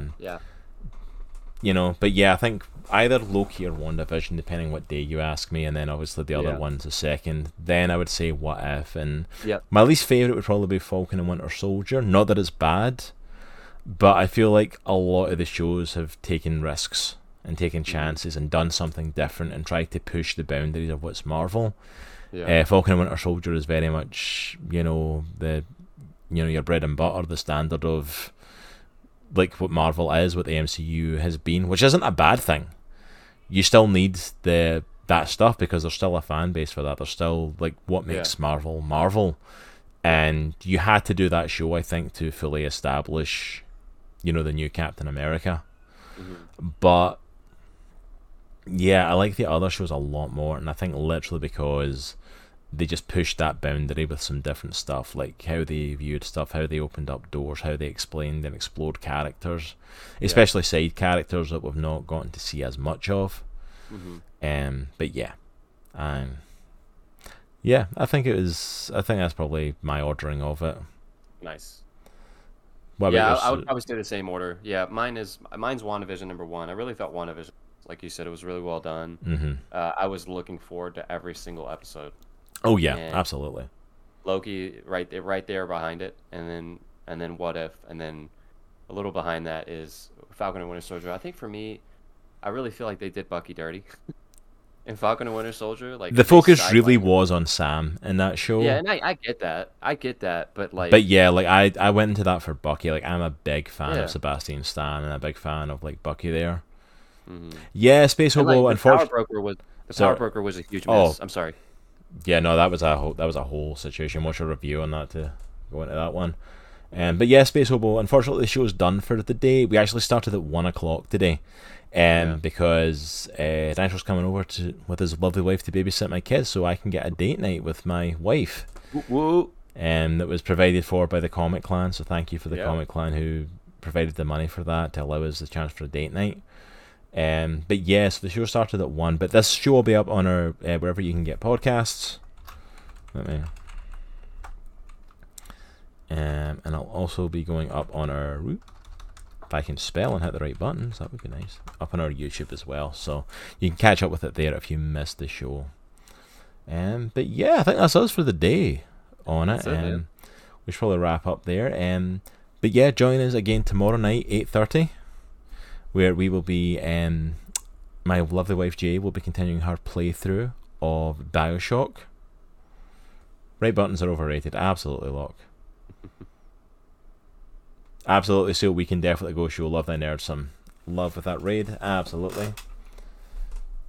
So yeah, so she'll be back with Bioshock tomorrow night. Continuing her playthrough of that. She's been really enjoying that, and we've been getting a lot of support from all of you, so thank you for those that have shown up for it.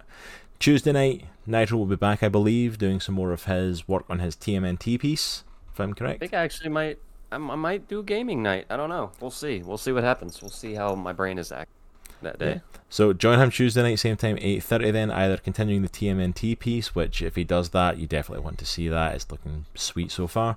Or, I mean, I know the man got a PS5 and is itching to play some stuff on stream, so Possibly. who knows? Absolutely, go for it. Also as well, remember to go and check out Terminus Media over on Facebook and then all social media platforms. As I give a massive shout out again as I'm throwing it up for the panel, Christians in Comics and Animation. A phenomenal panel put together by Dr. Baron Bell, regular guest on the channel, and Daniel Hancock, and putting together some amazing guests who have worked with Disney, who have worked with Marvel and DC, and have asked myself and Nitro to host it. So that's going to be getting hosted over there, so please go and check them out on Facebook, and we're hopefully going to be streaming it over here as well to our Twitch channel. Hopefully we don't mess up too bad. We will. It's us. We definitely will. Look, I've double checked that they're sure about us doing it. They know what they're getting. You've seen our streams, right, guys? I was going to say something like that. It's like, yeah, it's like, I thought it was a 13 of the podcast archives now. Jeez, I can't even remember what episode 13 was, what we were talking about back then, Locke, to be completely honest. Just, can you do a tally mark of how many times I contradict myself? That'd be great. Thanks a lot. I don't think we want to know how many times we've contradicted ourselves in this show. But that's it for us today. Thank you so much, and make sure as well to follow us on social media. Joshua Leonard interview. Wow, that was episode 13. It feels like forever ago. Yeah, 'cause I remember when you got that, we were like, "Holy crap, this is huge." Yeah, that was forever ago we got that. The Team Supreme one. He's a legend. Joshua Leonard's He's such a amazing, good guy, dude. man. Such a good guy. Also join us on our Discord, and we're to keep up the conversation over there on our Discord page. But that is it for us today, guys. We are going to be heading over to Love Thy Nerd. Thank you for the redeem of that, to take us over there, Seal. They are in the middle of their LTN con at the moment, I believe. I think it's day 2. Yes, I'm looking here.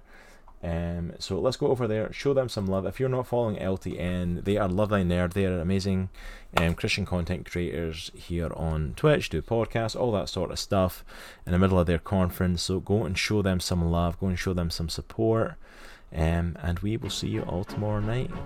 Take care, have a great Sunday, and remember, it's a good week to be a geek. Yeah, everybody.